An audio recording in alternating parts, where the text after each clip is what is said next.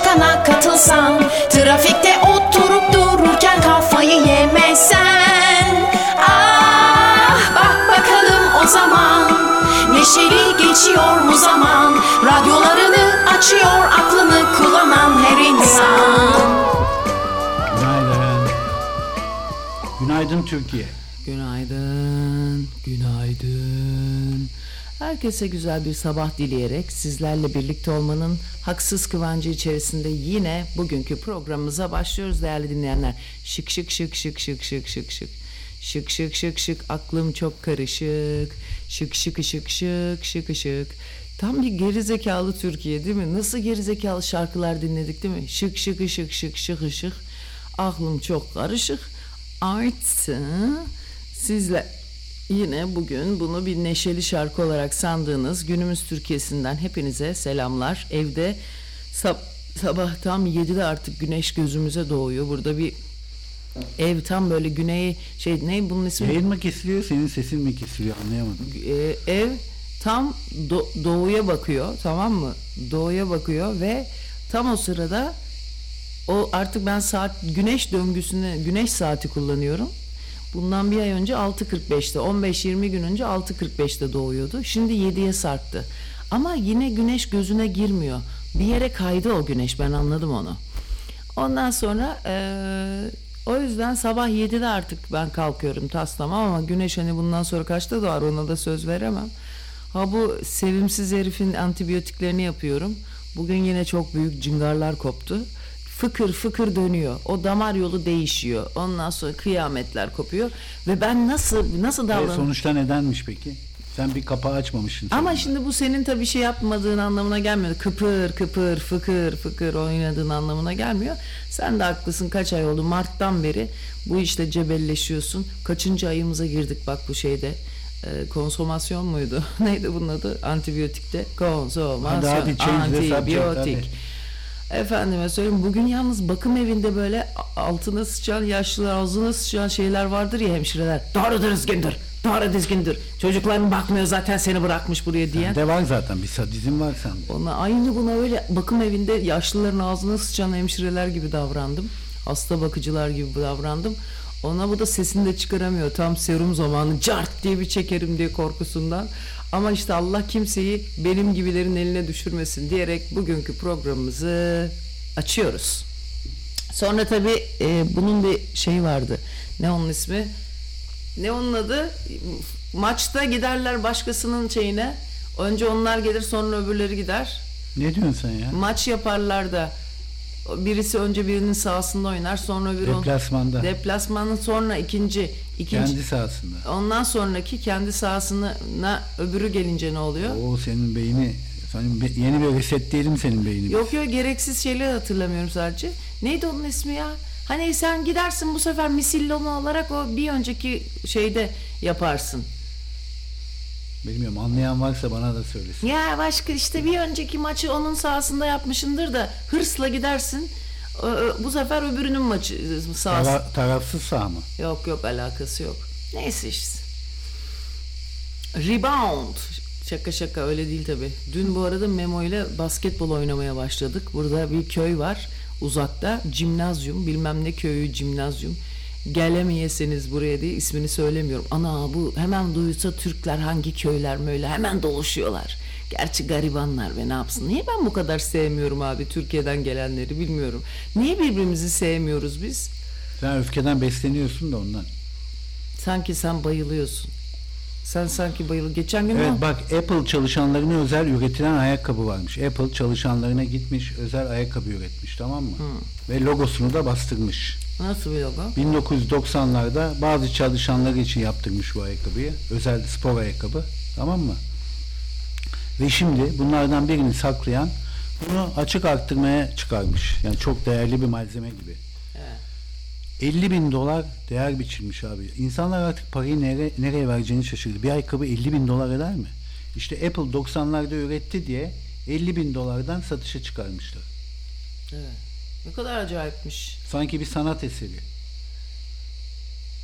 Açık arttırma ilanında Omega tarafından üretilen bu 41 numara Omega ayakkabının kutusunda hiç kullanılmamış olduğu Fakat tabanında bazı sararmalar olduğu anlatılıyor. O bir malzeme, plastik benzeri bir malzeme var ya, oksijenle birleşince sararıyor. Mesela elektronik eşyalara bak, bilgisayara falan, yanmaz bir şeyle. Onun ismini de biliyordum.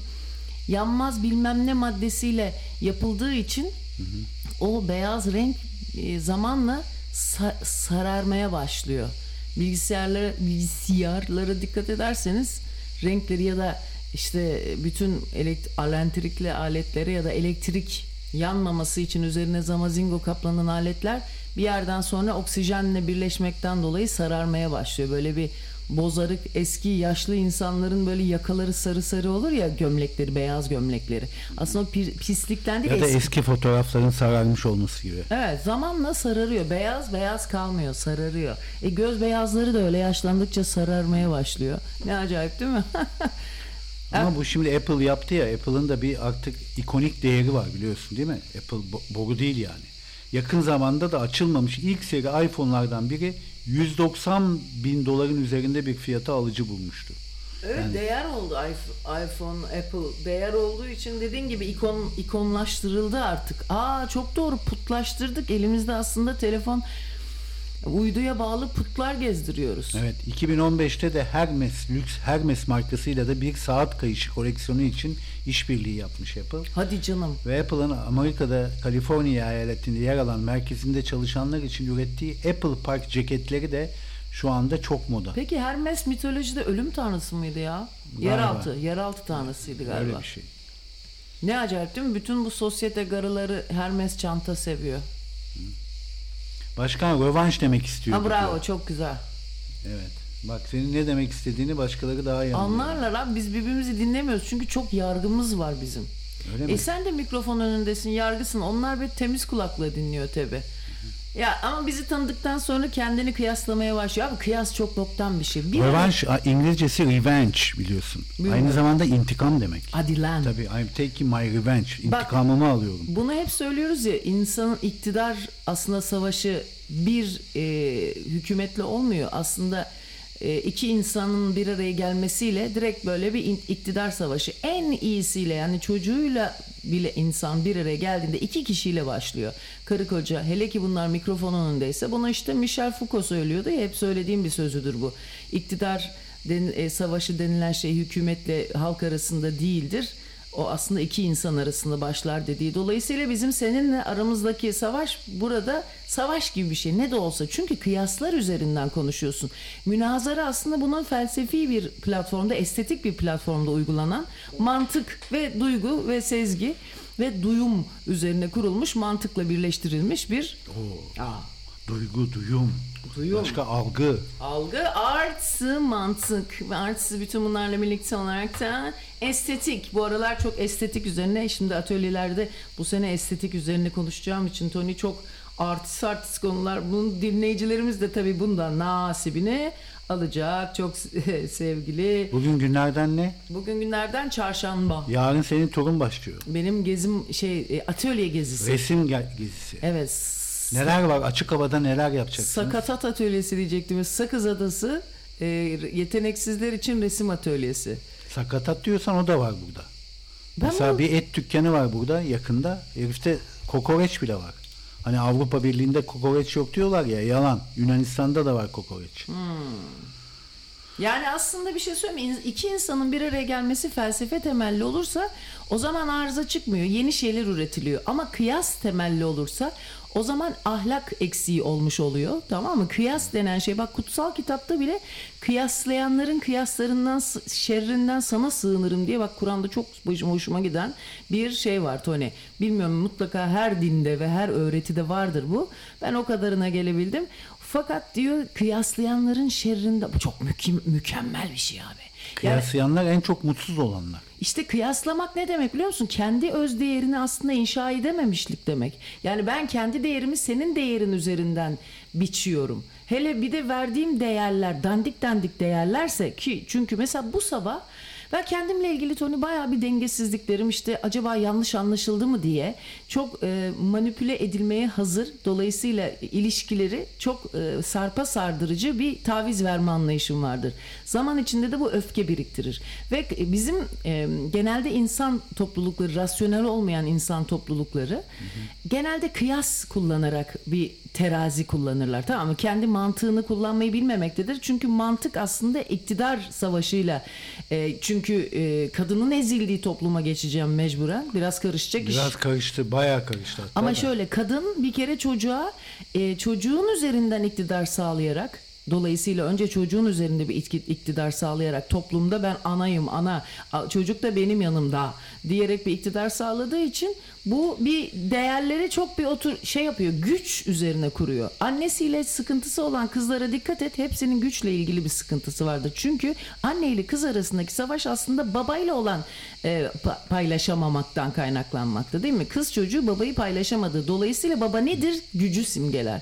Dolayısıyla gücü paylaşamadığı için aslında. Onun için bu ana ile başlayan, her şeyden önce anayım ben, ana denilen lafla başlayan bir iktidar çatışması diyelim. Ve bu da kıyas yaratıyor. Nedir? Anamla kıyaslıyorum kendimi. Zaten bütün çatışmalar kıyasla başlıyor. Toni eniştenizin biraz sıkıntı evet, yani duyduğunu. Başladı değil, sen işte dediğim gibi sen kıyaslıyorsun. Bunun yanında bir şey söylemiyorsun. Çünkü bunu düşünmeye üşendiğin için bu sohbet devam ettirilemiyor ve dolayısıyla sen orada kendine yöneltiyorsun bunu ve bunu öznel bir sakatlanma, bunu bir kişisel sakatlanma, bir yetersizlik olarak görüyorsun. Bu radyo programındayız bacım. Bak, bu yazılı dil nedir? Bak işte bunları maalesef sen yazılı ve sözlü olarak ikiye ayırıyorsun ve burada benim derin yalnızlığım başlıyor. Ve derin yavanlığın senin devam ediyor ve dolayısıyla burada iletişim kopuyor. Çünkü niye? İştirak et baba. Bu ağır felsefe, bu ağır beni felsefe aşar. değil, o gayet güzel, normal sıradan insanın mantık yürütmesi. Çünkü mantık aslında... Sıradan insan kim, sen misin? Evet. Sen sıradan olur musun hiç ya?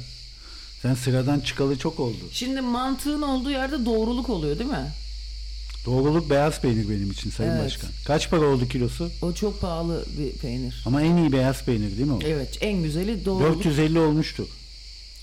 450 lira olmuştur. Çünkü paparazzi'de bir vodka limon 500 liraymış.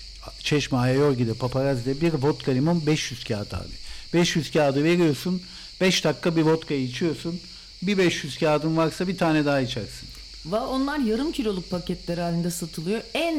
En sevdiğim peynir, fakat ben hiçbir zaman almadım seninle evliliğimde. Çünkü Toni'nin bir, affedersiniz lokma saymak gibi görmeyin bunu, ama Toni'nin bir lokması abi 2 dilim ağzına bir anda böyle kafasını titreterek 2 dilim aldığı için, abicim bunun 2 dilimi için ben şimdi 600 lira vermeyeyim bir yarım kiloya diye. Normal hani insani fiyatlarda şeyler oluyor. Burada Yunanistan'da beyaz peynirin kilosu 10 euro. Evet, burada çok ucuz. En baba peyniri alıyorsun ki ben burada 5,5 euroya aslan gibi peynir buldum. Çok da güzel. Ama hani böyle bir arkadaşların, dostların oldu mu en güzelini vereceksin diye bir kural var ya, o yüzden onlar geldiği zamanlarda gidip güzelini alıp biz kendimiz için bu yine çok güzel muadili o 5,5'tan alabiliriz. Nasıl fikir? Çok iyi fikir. Ama dün bir arkadaşım bir şey yolladı, beynimden vurulmuşa döndüm. Geçen sene ben Kasım ayında Güzelbahçe'nin bağlarında yukarı böyle Payamlı'daki dağ bağlarından 8 liraya üzüm almıştım. Bu sene şarapçılar tarlada, yani bağda satmışlar üzümlerini 100 liradan kilosunu. Bu ne ya dedim. Evet, 8 lira nerede, 100 lira nerede abi? Yani ne bileyim, çivi çıktı, yani iyice çıktı. Herkes istediği fiyatı koyuyor. Türkiye koca bir açık alan porno sahasına dönüştü. Yani herkes önündekini bir şekilde yüksek fiyatlarla maalesef.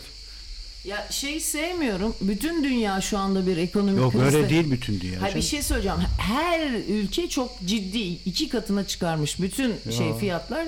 Yani temel gıda maddelerinde. Git Lidl'a 3 euroya şarap var burada. Şöyle, evet, temel. Hem de güzel Güney Afrika şarabı, Şili şarabı, ithal bir de. Gavurun temel gıdasıdır şarap. O yüzden de bir kere o kadar fazla pahalı olamaz değil mi? En baba şarap, yani markette satılan en baba şarap en fazla 15-20 eurodur ki hiç içmedim. Ne diyorsun sen ya? Öyle bir şey yok abi. Git 3 eurodan diyorum, şahane şaraplar var. 4 euroya, 5 euroya Yunanistan'ın özel şarapları var.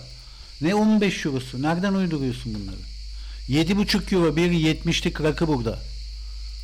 70'lik rakı Apalagina. En pahalısı diyorum. En pahalısında sınır yok zaten İşte ki. onu diyorum, bir market en pahalısı olarak söylüyorum. Ya senin bu, ben seninle mücadele edemeyeceğim bu dinlememenle ya. Ben de senin rakamları bilmemenle. Yani niye 15 euroyu yok mu Lidl'da şarap? Biri de diyor ki bu program düne mi ait diyor. Neden? Hayır, evvelki güne ait. Ne bileyim abi, bir de dinleyicide böyle bir paranoya oluştu bizim. Arada şey koyuyoruz ya, eski program koyuyoruz. Ne olacak? Bu düne mi ait diyor. Neden acaba düne ait diyor. Çünkü sen aynı şeyleri temcit pilavı gibi tekrarladın, hayat pahalılığı ile ilgili porno dedin. Onların hakkında porno kalıyor. Bunların hepsi pornocu. Sen hala anlamadın. Öyle mi? Bu dinleyicilerin alayı pornocu be. Ölen sizi çok iyi biliyorum ha. Bir de porno sevmeyen bir kesim var. Pornocu herifin dalga ile kendini kıyaslıyor, anladın mı? Diyor ki nasıl olur ya filan diye.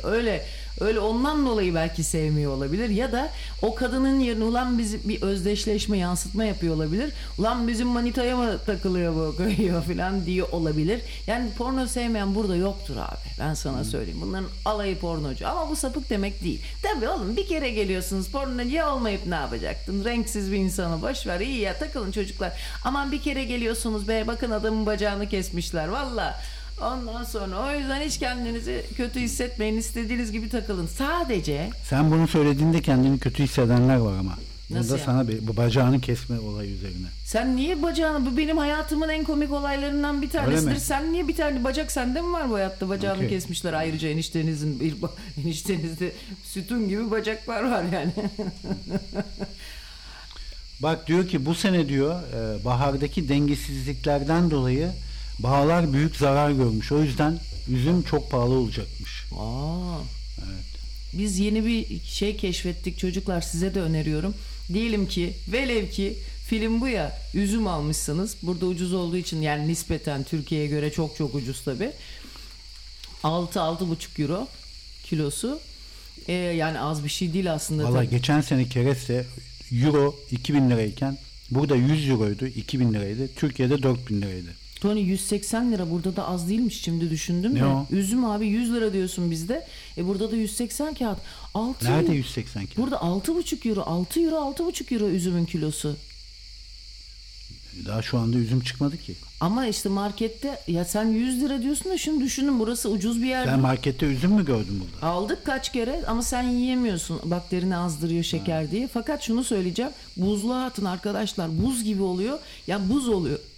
Ben şimdi avokado yedim canavar gibi. Ama üzümden buz düşünse çok güzel bir fikir. Acayip güzel bir fikir. Buz yerine üzümleri bir tasa koyun. Sonra buz yerine onlardan koyun içkinize. Öyle güzel oluyor.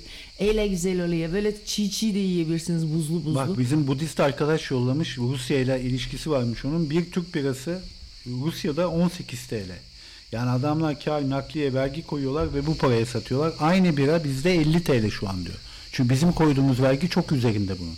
Bizde alkol hükümetler için vergi fırsatı, biliyorsun. Alkol kötüdür. Evet. O yüzden ben bu kötülük üzerinden en çok parayı ben kazanmalıyım deyip alkole bizde yüksek vergi konuyor. Peki bir şey soracağım sana. Mesela bu yurt dışında da %50, %60'lara varan vergiler var. Ama herifler tabii gittiğinde altına sıçtığın yaşlılığında sana o biçimde bakıyorlar. Öyle Onu nereye koyuyor mesela Avrupa Birliği? Amerikan sigaralarına koyuyor o vergiyi yüksek olarak. Ha. Diyor ki ben bu sigaranın satılmasını istemiyorum. O yüzden yüksek vergi koyuyorum diyor Amerikan sigaralarına. Biz Türkiye'de onlara alçak vergi koyuyoruz. Çok satılsın diye onların istediğini yapıyoruz. Ve düşüğe satılıyor. O yüzden Türkiye'den sigara götürürsen Avrupa Birliği'ne ciddi bir şekilde aranıyorsun sınırlarda. Geçen gün toplum içinde çok bağdaştırıcı ve olumlu konuşarak, ben bunu birebir radyoda henüz uygulayamıyorum. Birebir insan ilişkilerinde de bir yere kadar ancak uygulayabiliyorum. Fakat artık çok kısa süreli karşılaşmalarda, yani mesela bir pasaport kuyruğunda filan, insanlara, özellikle bir de yurt dışı dönüşlerinde artık bu Avrupa kompleksi veya yurda dönme stresimde olmadığı için İstanbul'a bu bizim sergi açılışına gelirken bir grup züppeyle karşılaştık. Öyle mi? Tabii buradan dönüştük. İstanbullu züppe mi? İstanbullu züppe. Nereden anlıyorsun? İstanbullu züppeyi nesinden tanırsın? İstanbullu züppenin duruşundan anlarsın. Bir kere İzmirli züppe kısa burunlu, macur suratlı oluyor ekseriye. Hayda. Evet, kısa burunlu olurlar. Onların bu kadar mı gel? Aldım gel. Annem oradan zeytinliğinden aldı gel. Ve İstanbullu züppe nasıl olur? İstanbullu züppe biraz daha hareketlerinde uzun kasları daha fazla züppe oluyor. Yani bütün vücuduna o züppelik yayılıyor. Ben İstanbullu züppeyi nereden tanırım biliyor musun? Etrafına bakar ama kimseyi görmez. Ha. Bak çok önemli bir özelliği. Etrafına bakar ama kimseyi görmez. Çünkü hiç kimse onun bakışlarını üzerine çekecek değere değildir, sahip değildir. Ama İzmirli züppe kim ne düşünüyor bunlar ya diye çok düşündü. Onlar baktı ya bu kimlerden ya dediği için. İzmirli züppe çaktırmadan iyice inceler yani. İzmirli züppe böyle mahalle kraları baştan sona izler ya böyle. Ana ben adamın birinin karısının yanına gittiğinde böyle seni baştan sola bir böyle nazar değdirir şöylece bir hemen dep üstü dikilirsin. Önce bir girer girmez bir dep üstü bir dikilirsin. Ama bu neden oluyor biliyor musun? Başka birinin nazar itibarına çok itibar gösterdiğin zaman ki bu nazar aslında çok önemli bir kelime. Mahalle karılarının söylediği nazar aslında kendi içindeki kötücül şeylerden, kıyaslamalardan filan ama kıyastan göründü bugün. Kaynaklanan bir nazar aslında. Oysa nazar dediği mesela bak tasavvufta çok önemli bir şey benim için. Size birazcık bu din savarlar çok rahatsız olacak bundan ama bunun din gibi değil. Tasavvuf ve estetik gibi düşünün. Yani iyilik, etik gibi düşünün bunu. Ben onu o şekilde almaya çalışıyorum. İyi taraflarını ve üzerine düşünerek acaba bendeki yansıması toplumdaki yansıması nedir diye kendi çapımda düşünüyorum. Ondan sonra diyor. Onun manevi büyü diye bir şey var ya Toni. Biz senin serumunu yapmamışız ya. Vananı kapatmamışız. Öyle mi ha? Kapatırız sonra boş ver. Ondan sonra orada biten mesela manevi büyünün nazarı diye bir şey var Toni. O güzel bir nazar. Sen onun nazarından baktığın zaman kendine ki bu sabah çok güzel bir şey oldu çocuklar. Bazı mevzularda ben kendimi Erzincanlılara annemin atfettiği oysa hiç de öyle olmadıklarını pek çok Erzincanlı dinleyicimiz tarafından bunu fark et. Özellikle bakın bunu başta Cemal Balkış kardeşim olmak üzere diyorum. Çünkü o çocuğun bu kadar canla başla bir radyoya hakikaten sırf bağımsız bir radyoya hizmet olsun diye yaptığını çok canı gönülden hissediyorum. Ve Erzincanlıları aklayan bir insan o. Bak mesela o Erzincanlılara bir nazar eklemiş gibi geliyor. Şimdi nedir abi? Benim bazı özelliklerim var. Annem kızım aynı babana benzemişsin dediği maddi manevi çok pislik taraflarım var. Ama ben bunu kötü bir özellik olarak hep baba ve Erzincan tarafıma bağlıyordum. Ta ki Melek Tercanlar, bizim Helinler ve Cemal Balkışları tanıyana kadar benim hemşerimmiş onlar baba tarafından. Şimdi ben o zamana kadar Erzincanlılara yani adam çıkmaz diye düşünüyordum. Annem çünkü kızım senin baba tarafın da böyleydi filan diyerek bana hakaret edeceği zaman öyle söylediği zaman ben onları öyle sanıyordum. Fakat şimdi 2 gündür 3 gündür esinler bizde ya enginler esinler falan. Şimdi ben bazı şeyler acaba yanlış anlaşılır mı diyerek bazı şeyleri söylemeye çalışıyorum. Mesela böyle ne bileyim işte çocuklarına bir şey söyleyeceğim zaman Toprakçım bilmem ne mi falan diyeceğim. Ulan insan çocuğuna ama Allah'tan onlar hiç şey yapmıyor ama böyle işte evet ya öyle bunlar da onunla arkadaş gibi konuştuğu için. Ben birkaç zamandır başka insanlarla da telefonda konuşurken Toni birbirini yakın tanımak, yakından dost olmak neden önemli? Severek onu anlatacağım şimdi size. Çünkü bir dostunuzla bunu kıyaslıyorsunuz. Ama bunu nazar itibariyle yaptığınız zaman yani güzel bir tarafından algılıyorsun, kötü görmüyorsun. Şimdi bir şey oluyor Toni. Mesela geçen gün düşündüm. Mesela Dolay dedim böyle bir durumda nasıl davranırdı? Gözümün önünde canlandı. Dedim demek ki güzel duruyor. Bak arkadaş buna yarıyor arkadaşlar. Sevdiğin insan yargılamadan sevdiğin insan ki ben yargılayarak severim. Ama bazı yerlerde ulan diyorum bu acaba çiğ kaçar mı dediğim bir hareketi onun üzerinde değerlendiriyorum. Ulan gayet de güzel duruyor. Gayet oturaklı duruyor. İşte manevi büyük böyle bir şey oluyor. Mesela insanın manevi büyüğü oluyor o zaman. Sen onun üzerinden düşünüyorsun. Ben çoğu zaman mesela mantıkla ilgili diyorum ki Toni olsaydı böyle bir durumda nasıl davranırdı? Yani aslında insan sevdiği dostlarının üzerinde bir şeyi tahayyül ettiği zaman diyorsun ki çünkü insan kendi yargısından dolayı, kendine uyguladığı yargıdan dolayı ve bu yargıyı başkaları üzerinden uyguladığından dolayı kendini sevmiyor. Ve ben mesela diyorum ki böyle bir durumda şu olsa nasıl davranırdı? Çünkü bilemiyorum nasıl davranacağımı. Aslında bu çocukluğumuzdan itibaren bize öğretilenlerle ilgili bir şey. Ben o zaman çok mu çaresiz kalıyorum? Kendimi çok mu yadırgıyorum? Hemen sevdiğim böyle bir insana gidiyorum. O böyle bir şey olsaydı ne yapardı diyorum. Al sana hop, bütün herkes o zaman senin manevi büyüğün gibi bir şey oluyor Toni. Ama bu böyle ona kutsallaştırarak ya da biat ederek değil. O bölümde o ne yapardı? Sevdiğin insanları düşüneceksin. O yüzden sevgi bundan önemli. Tamamen mantıken doğruyu bulabilmek için önemli. Nedir o? Yani estetik değer. Bak şimdi bunun üzerinde çalışıyorum ya. Ya bu sıkılma işaretin ne kadar İzmirli ya. Bir sıkılma şeyi var, bunun mimiği var. Tövbe estağfurullah. Hakikaten yani dövsen döversin. Ben yani mesela bir dövsem, boksör olsam döverim seni. Bir gün bir gay arkadaşı var. Çok sanatçı bir çocuk, tamam mı? Onun da bir de çok yazar. Bunlar ağır entelektüel bir çevreye girmiştim bir ara. Bu çocuk adam gaydi. Ama çok çok sanatçı bir gaydi, tamam mı? Yaşları da vardı. Ben o zamanlar 10 yaş büyüktü. 28'sem o da 38 işte filandı. Bir gün o sanatçı sevgilisiyle olan tutkulu aşkını anlatıyordu.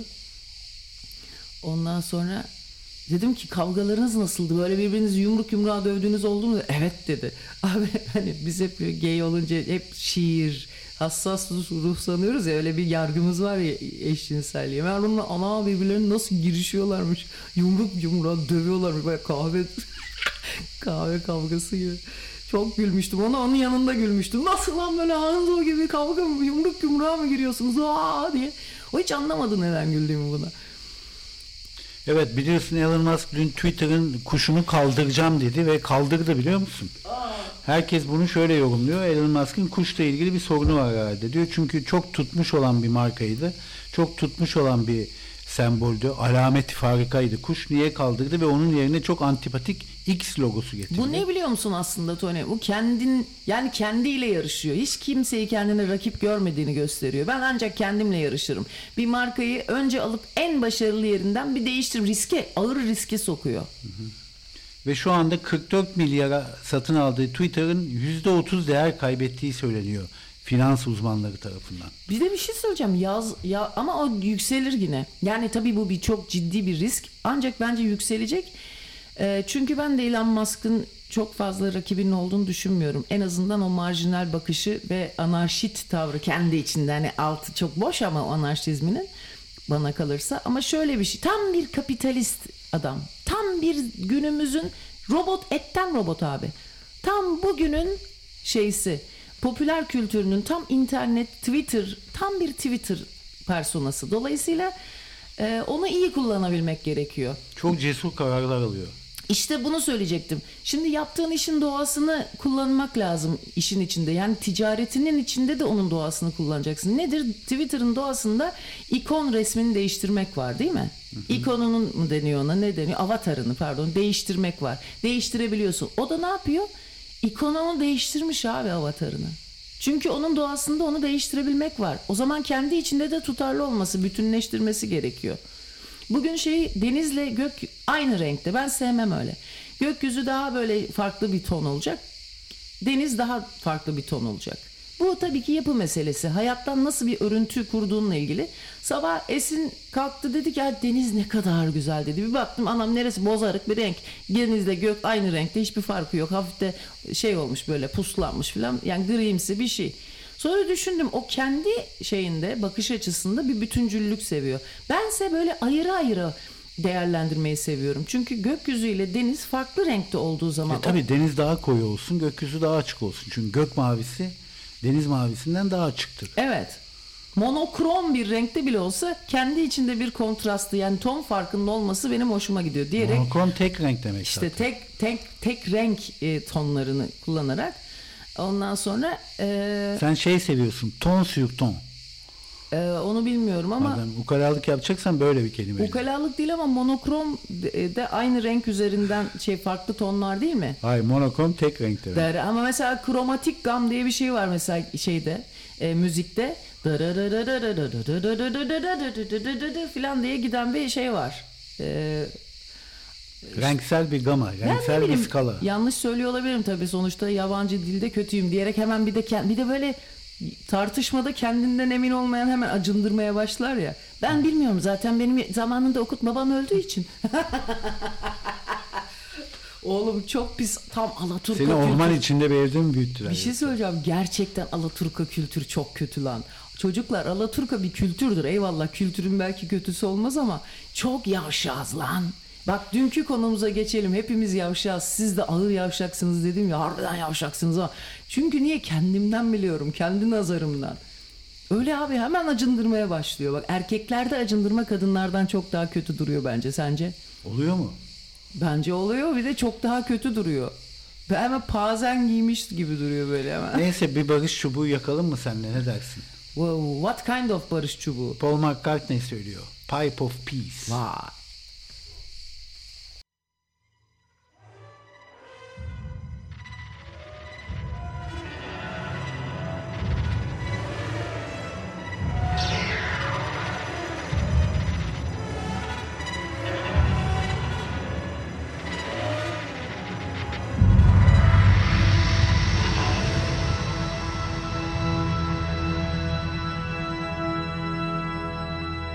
I light a candle to our love.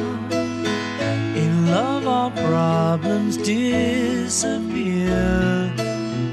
But all in all we soon discover that one and one is all we long to hear.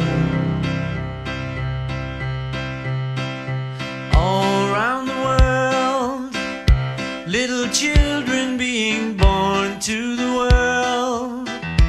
Got to give them all we can till the war is won. Then will the work be done? Help them to learn songs of joy instead of burn, baby, burn. Let us show them how to play the pipes of peace. Play the pipes of peace.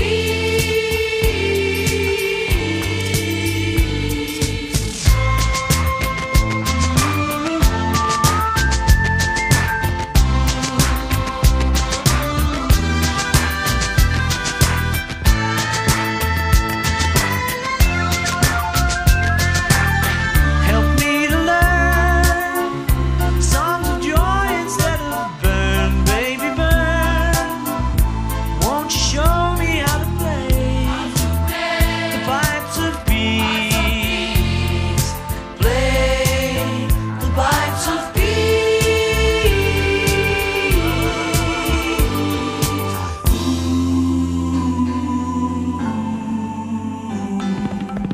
What do you say? Will the human race be run in a day? Or will someone save this planet we're playing on? Is it the only one? What are we gonna do? Help them to see that the people here are like you and me. Let us show them how to play the pipes of peace. Play the pipes of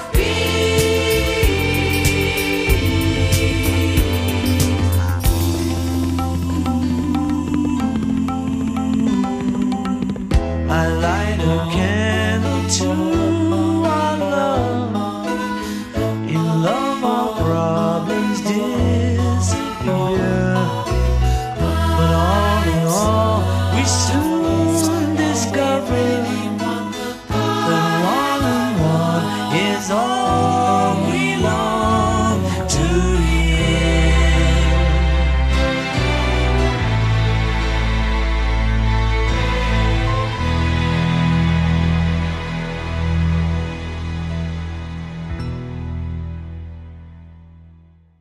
O plastik top, terazi lastik, jimnastik.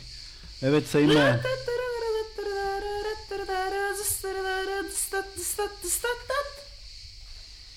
Bugün şimdi açık havalarda nereye gideceksiniz onu söyle, resim yapmak için.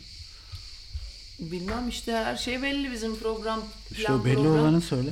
Plan program belli. Bir kere erkekler hiç katılmayacakmış. Sizin bu çobanlığınızı ne yapacağız abi? Ne yapacağız biz kadınların arasında? Biz zaten resim kursuna katılan erkek var mı? Yok. İyi de niye hiç erkek yok abi? Hep kadınlar kendini böyle şeyleri geliştirerek bakıyor ki hayattan farklı bir konulu. Erkekler konusuz seviyor, anlaşıldı mevzu. Zaten hakikaten öyle. Onlar hemen böyle dalgaya bakıyor. Aman abi diyor, ben bakayım diyor, ben bakayım keyfime bakayım de diyor. Kadınlar öyle değil abi, işlevsel olsun istiyor hayat. Değil mi, ne kadar farklı bir şey bakış açısı aslında. Erkekler daha böyle somut, yalın. Ya yeter işte, tamam gördüm bitti. Daha somut bakıyor ama kadın daha primitif olduğunu gösteriyor erkeklerin. Aslında birazcık da sosyal hayattan daha az belki etkilendiğini gösteriyor. Erkeği söyle bitti, tamam bitti. Ama kadın onu alıyor, hayatın içinde soyutluyor, çalışıyor, değerlendiriyor, birbirine bağlıyor, ucuca ekliyor. Örgü dediğin şey de öyle bir şey. Bu arada erkekler de örgü örüyor. Benim rahmetli dedem, annem babası Hiç görmedim. çorap örermiş. Hiç görmedim. Hayır canım, kahvehanelere git, bir sürü adam örer. Örgü ören çok herif vardır Anadolu'da Toni. Hiç duymadın mı? Başkasının başına çorap örmek bir deyim, o başka anlama O başka ama Anadolu'da örgü ören erkek çok. O bir kadınsı bir hareket olarak şey yapılmış olsa da belli ki ilk mahara dönemlerinde erkekler de bayağı kıvıra kıvıra örgü örüyordu büyük ihtimalle. diye düşünüyorum. Ya benim dedem ilk duyduğumda çok acayipime gitmiş. Nasıl yani, dedem çorap mı örüyordu? Evet, bayağı oturup 4-5 şişle çorap, çünkü birkaç böyle 4 şişle galiba örülüyor. Ondan sonra ya da 5 şişte ufak ufak onların şişleri var. Ya zaten kafam karışıyor. Niye 5 tane? Öyle bir aklım karışırdı benim onları görünce. Bizim aile çok örgü ören bir aileydi. Anneannem, annem hep örgü örerlerdi. Evet, bebeklere doğmadan bir şeyler örülürdü değil mi? Bebekler için değil ama hep örerlerdi ve hiçbir şey olmazdı onlar. Patik örülürdü, patik. Sadece örgü örüldüğünü hatırlıyorum. Sonucunu hiç görmezdim Toni. Annem sonra ben büyüyünce sonuçlarını görmeye başladım. Fakat büyümeden önce evin içinde uzun uzun böyle kumaşlar, aynı şekilde dikilmemiş kumaşlar, birleştirilmemiş örgüler, kazaklar. Kazakların da üstelik sadece gövdeleri yapılmış, kolları falan yok. Aslında boşlukları insan zihni tamamlıyor. İlle macir gibi bitirmemize gerek yok. O sadece bir işlevsel, çocuğun imgelem dünyasını zenginleştirmek için devamını sen getir. Ama olumlu bazı şeyler ekleyeceksin. Hani orada güdük kalmasını onu kalmasına sebep olmayacaksın. Bu arada kadınlar hamamından Özlem'in annesini artık sürekli uyutuyorlarmış. İşlevlerini artık, vücut fonksiyonları galiba yani Allah şifa versin. Ama birazcık fazla çok da umutlu değillerdi. Tanıyan arkadaş, çok sevenleri var. Özlem'i çok sever arkadaşları, dinleyicilerimiz. Ben de çok severim tabii ki. Ama ona bir şey yapın. İyi gidiyorum. Biraz destek olma zamanıdır. Hani anne öyle şeyler deyince. Evet yani örgü, sen annen örgü örer miydi? Annem örmezdi ama halam vardı. Mesela o bana bir kere bir kazak örmüştü, hatırlıyorum. Ülkü teyze de bana mükemmel bir kazak örmüştü. O kadar tam Norveçlileri gibi, böyle bu omuzundan öbür omuzuna doğru yuvarlak böyle şeyler vardır ya. Kazağın motifi vardır. Hep İskandinav kazaklarıdır. Geçen senelerde çok moda olmuştu. Şahane bir böyle bir ne denir ona, çok iyi bir yün vardı. Neydi onların adı? Kaşmir mi falan değil. Kaşmir, bir tane daha vardı, evet. Neydi? Bak Shetland. Yok, Shetland da vardı ama başka bir şey, yumuşacık bir şey, çok kaliteli bir yün. Çocuklar bir şey Bu söyleyeceğim. halam bana yünü sen al demişti. Ben gidip almıştım ama getirdiğim yünü hiç beğenmemişti. Bu demişti yün değil, ip demişti bu. Evet, Sen evet. Orlon götürmüşsündür. Ne bileyim, beğenmemişti yani. Beğenmemişti değil, uygun bulmamıştır. Yoksa ipin kötüsü olmaz. İp mutlaka bir yere ucu bağlıdır. Bir şey söyleyeceğim ya, bütün bu metaforlar ne kadar önemli. Dün mesela Memo bana bir tane basket topu pas attı. Ne kadar kıymetli bir pastı o. Hemen aldım onu, değerlendirdim Toni. Nasıl basket mi attın? Basket atmadım. Ben de ona pas attım. Birlikte bu sefer paslaşmaya başladık. Dedim ki ya burada dedim yok mu, ben kollarımı çalıştırmak istiyorum. İyi, aranızda bir ilişki kurulmuş oldu. Evet böyle. kesinlikle öyle. Bak şimdi insan eksik parçaları tamamlar dediği, aslında top orada bayağı bir o iletişimi kuruyor. Bu bir iletişim aslında şeydi, kalkışmasıydı. Şimdi biz akşamları, ben üşenmezsem ki çok üşeniyorum genelde. Fakat hakikaten diye düşündüm. Ya ben de biraz spora biraz değil epey bir spor, 100 sene kadar bir spora ihtiyacım var. Kollarımı bu şekilde çalıştırayım. Hem baktım ki zevkle beraber koşuyorum da.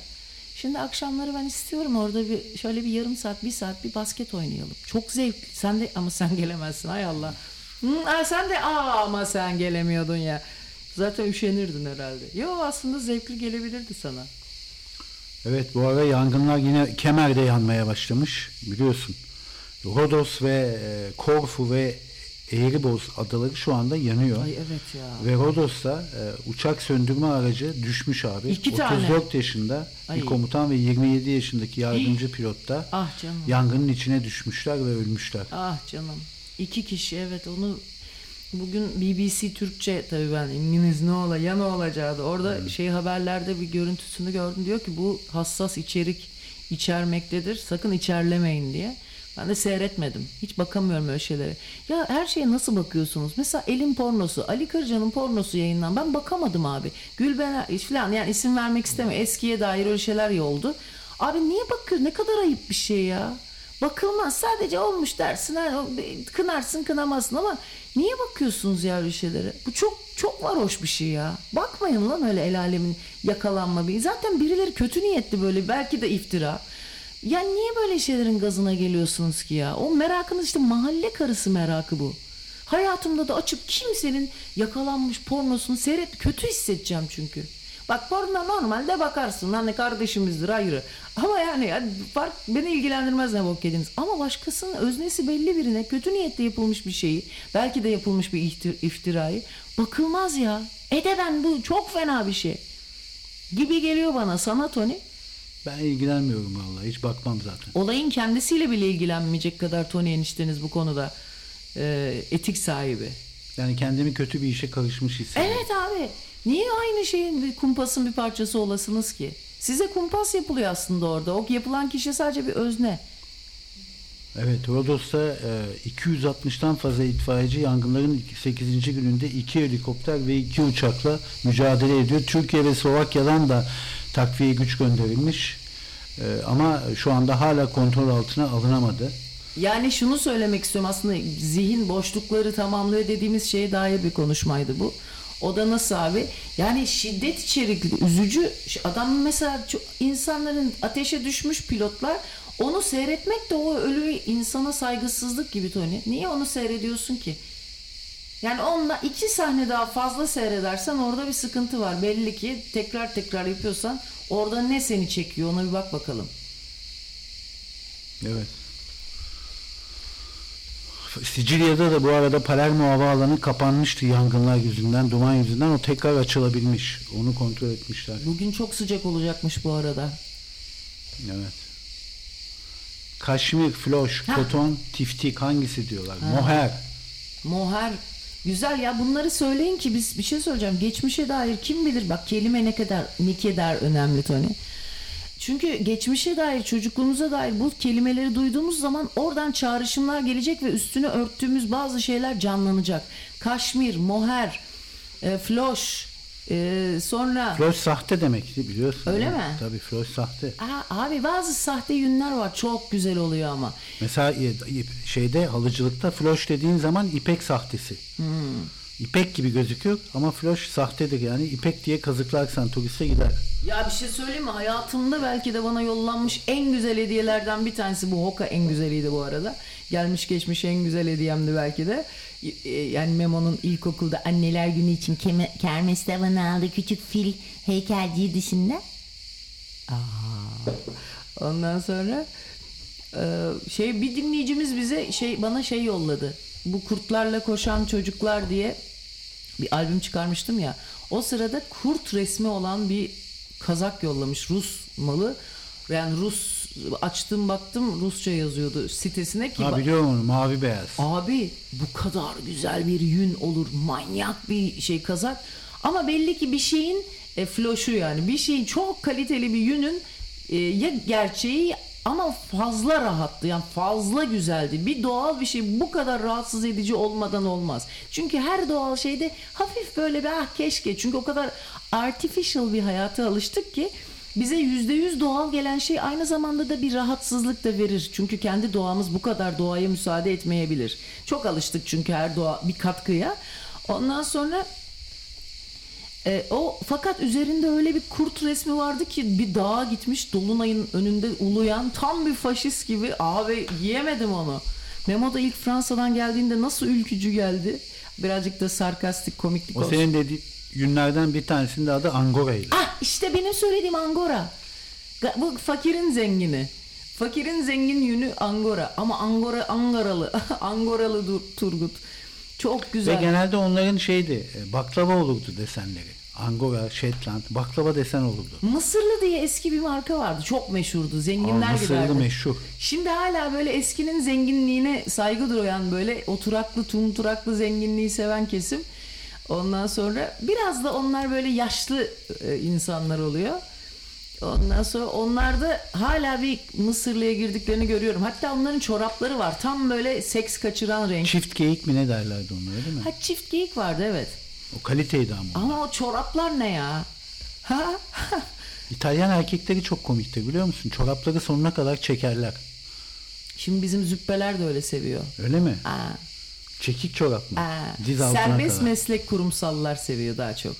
Çok komik ya. Pantolonu çıkartınca görüntü çok komik oluyor. Ama hala gökdelenlerde bu yavşaklardan dolu ha. Bir git şimdi var ya, onlardan beni esasen İtalyan sanıyorlar, yavşaklarıyla kaynıyor şu anda gökdelenler.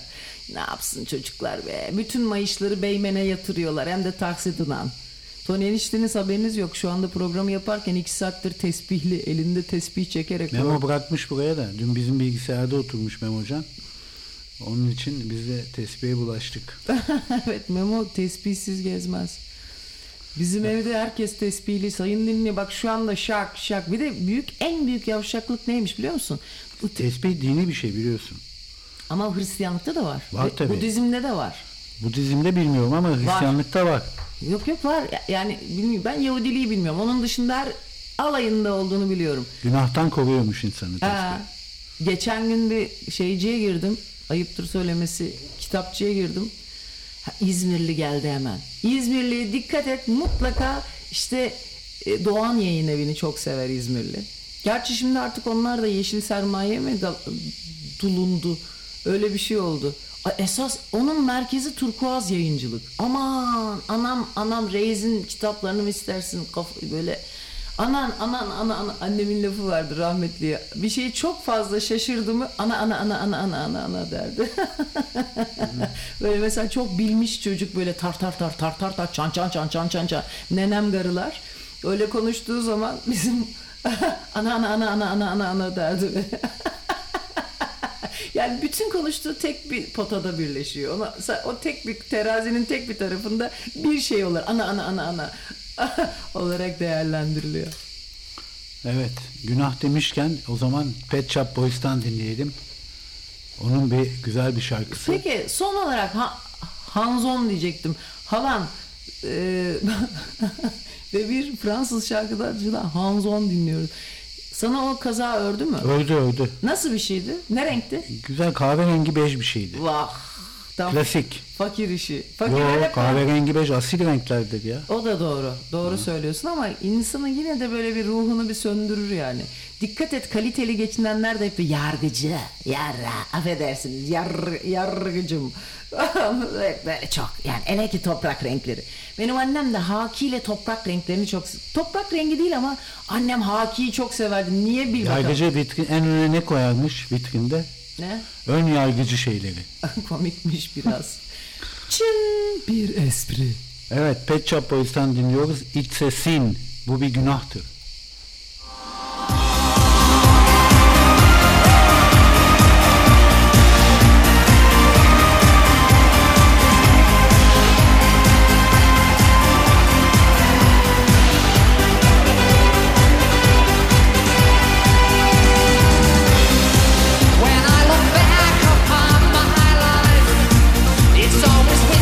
Sense of shame. I've always been the one to blame.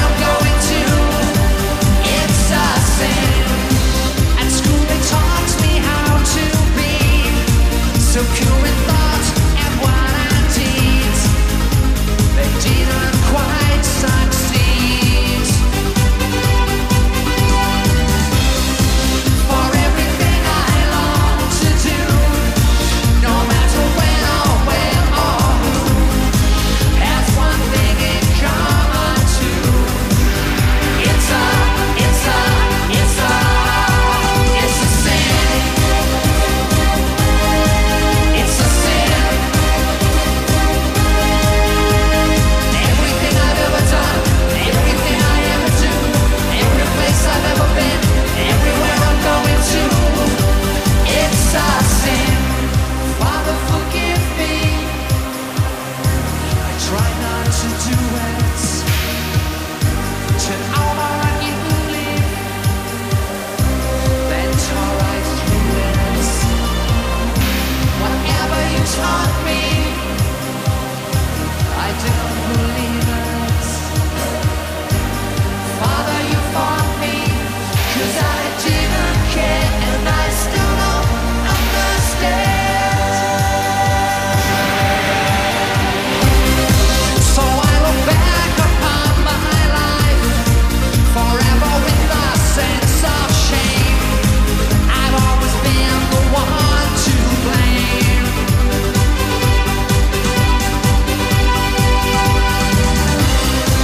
For everything I long to do, no matter when or where or who, has one thing in common too.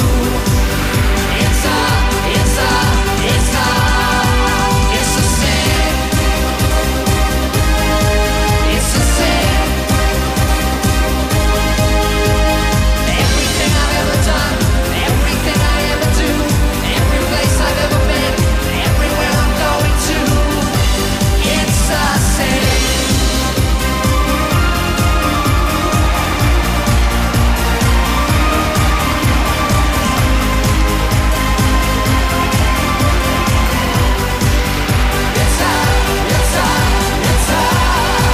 It's a sin.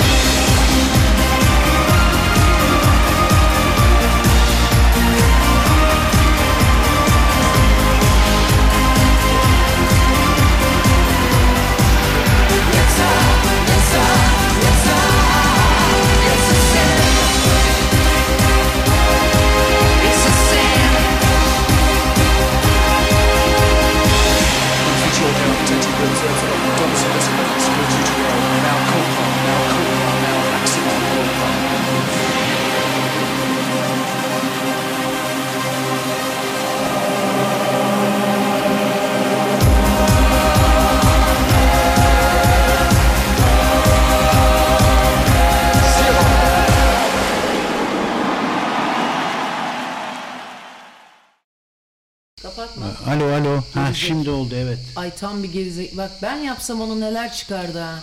2 saattir biz burada nasıl konuştuk biliyor musunuz? Ne kadar mükemmel konuştum ben özellikle. Şunu anlatıyordum. Şimdi bir yazı yazdım. Yayına döndük evet.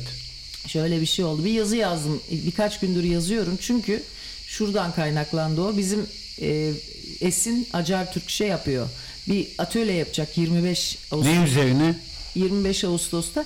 Abi okulun ilk günü, o biliyorsun rehberlik hocası ve psikolojik danışman. Hakikaten canla başla yapan bir insan işini. Şimdi okula nasıl başlanır? Okuldan nasıl daha çok verim alınır? Okul fobisi nasıl yenilir? Anne baba okula uyum nasıl sağlar? Çocuk nasıl sağlar? Bunlarla ilgili. Abi bunlar çok önemli şeyler. Çünkü yazımın ana teması şu. Okulları taşlamak istiyorum ve geçmiyor bu öfkem. Ve çocuk sevgisi. Hala mı? Hala. Okul görünce taşlayasım geliyor. Aa. Evet abi. Nefret ediyorum okuldan. Ya açık kalan bir hesabın var senin okulda o zaman. Abi şöyle kendi hesabımı çocuğum üzerinden çünkü devam ettirdim. Abi otoriteyle bir sorunun var. Otoriteyle falan değil. Çok kalitesiz iletişimle benim sorunum var. Yani seninle. Hiç beni dinlemeyen, benim üzerine hiçbir şey koymayan, benim okulla ne alakam var ya? İşte mesela bu. Beni de demek bir otorite gibi görüyorsun. Hayır abi o öyle değil. Yani dinlenmemek ve iletişim kuramamakla ilgili konuşuyorum ama bu benim hayatta çok yaşadığım bir sıkıntı. Yüksek zekalıların çok yaşadığı olan senin. Bence çok konuşanların yaşadığı bir sıkıntı. Komikmiş. Evet. Ama çünkü sohbette derinlik yoksa uzunluk oluyor. Ondan sonra onunla ilgili bu sabah şuradan geldi. Geçen gün sordum abi nasıl yani okula uyum ne öğretiyorsun filan deyince onu anlatırken ulan ben de katılsam filan diye düşündüm. Çünkü bazı yarım kalmış hesapları yapmam lazım. En büyük pişmanlıklarımız ve geri dönüşümsüzlüklerimiz.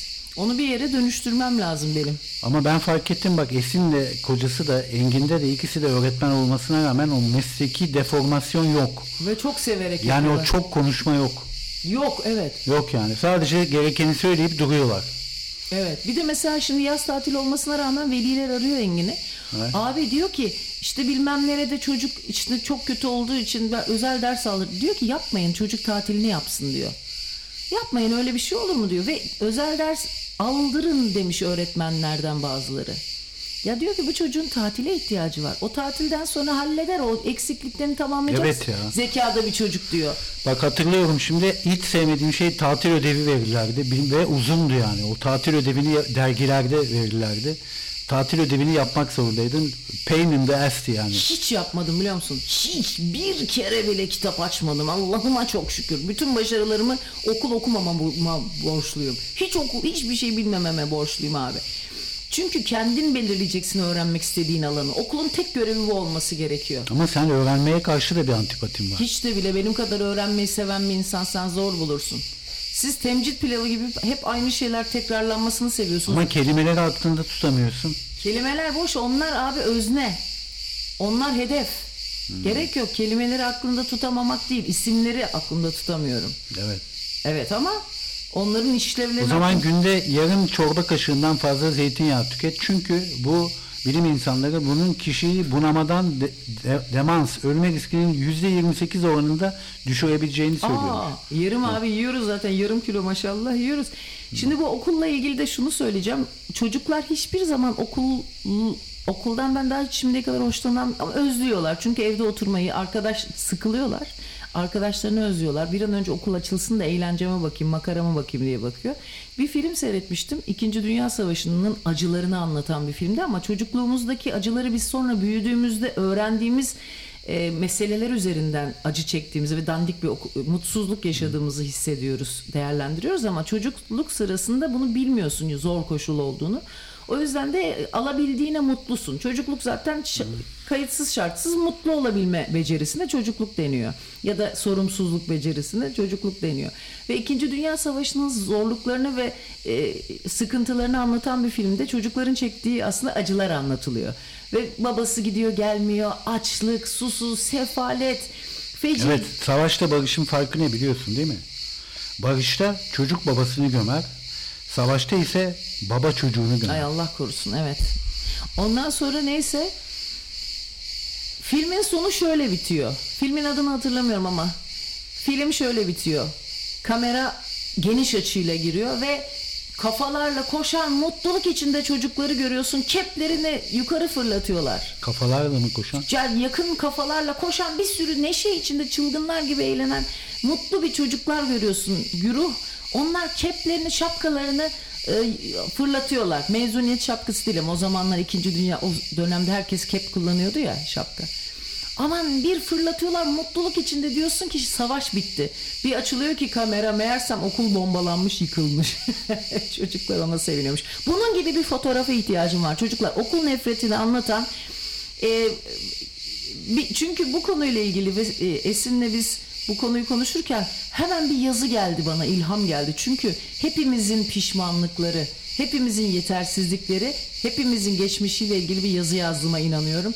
Ve bu bir nevi Z raporu gibi bir vicdan muhasebesi ve geçmişi düşünmeye korkmadan. Çünkü bu konuyla ilgili yazı yazmaya bile nefesim kesiliyordu. Çok pişmanlıklarla dolu bir dönemim benim. Ya ben okul deyince o kadar da kötü anım yok ya.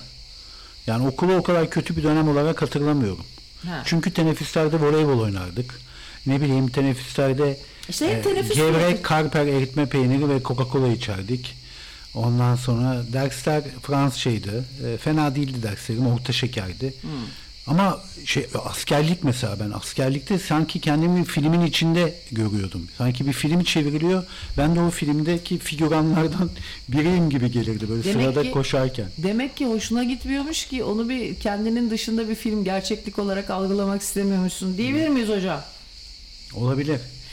İşte neyse, bana şunu söyleyecektim. Bir fotoğraf bulur musunuz konuyla, bu yazıyla ilgili? Hadi fotoğraf editörü olun gari, ama çok Google'dan bulduğunuz belli olan cilalı bir fotoğraf değil de okulun ilk günü, okulun bizde yarattığı hasarlar, WhatsApp anneleri, sınıf anneleri filan, onlarla ilgili böyle ne bileyim işte sıkıntılarla ilgili bir yazı yollayın bana. Bak biri yazmış ki okul benim için Sivas'ta mavi önlüklü, küt saçlı, eli sopalı Makbule öğretmen demek. Aha. Bu Makbule'den iyi sopa yemiş arkadaş. Okulu öyle hatırlıyor. Ya ben de bizim sınıf çok sopa yerdi. Melahat Bilgin bizim ilkokulda Trabzon'da mükemmel bir pontus yapısı şahane bir binada ilkokulumu okudum. Cudi Bey İlkokulu. Şimdi yıkılmış, üst geçit yapmışlar. Ama nasıl bir binaydı Toni. Nasıl bir binaydı.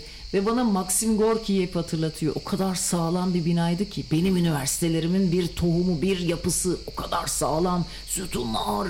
Bir de böyle taşın, nedense o mabet gibi olan yerlerin taşları koyu renk olur ya, siyaha yakın renk olur. Parlak ciladır. Gerçek taş, beton. Beton mudur o? Taştan, yığma taş mı deniyor? Ne deniyor ona? Böyle çok kalın sütunlar, yuvarlak. Hiç unutmuyorum. Onları dokunursun, ellerinden kayıp gidecek gibi bir cilası vardır. Parlaktır dokusu. İzmirliler ona yeri diyor kumaşa. Abi dokunursun ve çok kocamandır ve kaygandır o taş. Evet. Ve abi ellerinden kayıp gidecek gibidir. Aslında zamanın temsilidir o koca sütunlar. O parlak sütunlar bir nevi belki de. Zaman da ellerinden akıp gider ama çok sağlam taş gibi bir yapıdır aslında zaman, değil mi? Onu hissettirirdi bana. Ve orada okudum. Orada da bizi çok döven bir hoca vardı. Beni çok dövmezdi çünkü bizi biraz ayırt ederdi. Yaşıyorsa kulakları çınlasın, öldüyse Allah rahmet eylesin, Melahat hocamız. Bizi anneden farksız severdi ve biz onun dayağını mayağını severek yerdik Toni. Ama çok korkutucu, çok can acıtıcıydı. Böyle döndüre döndüre tekmeleyerek döverdi. Böyle şey gibi bir kadındı, varil gibi bir kadındı. İnce bacakları vardı. Hiç unutmadığım Rahşan Ecevit ayakkabıları vardı. Ondan sonra döndüre döndüre tekmeleye döverdi o köylü çocuklarını. Bizi dövmezdi çünkü biz lojmandan gelen hoca çocuklarıydık. Arıza çıkarır, bunlar daha bilinçli kesim, dayağa karşıdır diye. Nitekim bir gün benim kulağımı yardı bir öğretmen, rehberlik hocası ona rehberlik mi? Pardon, nöbetçi hoca. Tabii siz de öğretmen çocuklarıydınız ama yüksek okuldaki öğretmenlerin, o da ilkokul öğretmeni, sizden çekilmesi normal. Hayır, biz lojmandaydık ve gelip orada arıza çıkarabilirdik. Çünkü Karadeniz Teknik Üniversitesi o zamanlar Trabzon'un en önemli merkeziydi. Düşünsene okul açılmış orada falan. Neyse ondan sonra ve biz bir gün nöbetçi öğretmen koridorda, ben de nasıl koşuyorum biliyor musun? Buna çarptım, tamam, bacaklarına çarptım böyle. Bu durdurdu beni. Sen ne yapıyorsun dedi, geldi kulağımı çekti ama eskiden nöbetçi öğretmenlerin elinde uzun bir cetvel olurdu. Abi kulağımı öyle bir çekti ki ucunda bir demir vardır ya. Evet. O da çıkmış ucu. Bayağı kulağımı konserve kapağı gibi cırt diye ayırdı birbirinden. Van Gogh yaptı beni. Bak benim belki resim yeteneğim oradan geliyordu. Tek kulağımı bayağı böyle ayrıldı birbirinden. Adamın o paniğini görecektim. Ben üzüldüm. Hocam üzülmeyin, acımıyor diyorum. Yani hayvan o kadar asıldı ki kulağını kopardı. Şimdi adam onu bilerek yapmadı. Nasıl bilerek yapmadı ya? O adamın paniğini, korkusu, üzüntüyle karışık. Bir de üzülsün tabii, senin kulağını koparmış. Tabii. O ayrı. Sonra eşek gibi pamuk yapıldı. Ya hayvan ya. Sonra abi bir şey söyleyeyim sana, ben bu kadar bir paket pamuğu arkasına, kulağımın arkasına koydular ve beni götürdüler okul servisiyle. Hemen eve götürdüler. Dayak oldu yani. Abi bayağı kulağımı ikiye ayrıldı yani. Kan revan, beyaz yakam kan. Annen baban ne yaptı buna? Abi ben eyvah sıçtık dedim. Annem çünkü çok paniktir. Ama haklı da tabii. Annem hiç unutmuyorum. Abi uzaktan var ya, 2 kilometre uzaktan servisten indim, bu balkonda oturuyordu. Böyle huşing diye gördüm ve nasıl da fırladı, nasıl koşarak yanıma, nasıl gelmeye, koşarak sıçtık dedim. Bana kızardı bir şey oldu mu annem. Mesela kaybolurdum, döverdi. Döverdi dediğim kıçıma vururdu filan. Öyle çok ciddi dayak hiçbir zaman yemedim. Asla. Ondan sonra abi okula bunlar bir gittiler abi. Adamcağızı milli eğitimle, anam neler ettiler adamı. İlk defa annem ne kadar acımasızmış diye düşünmüştüm, annemle babam. Meğer aslında o bir hak aramaymış. Bak, acımasızlıkla bize karıştırılıyor bu hak arama işi.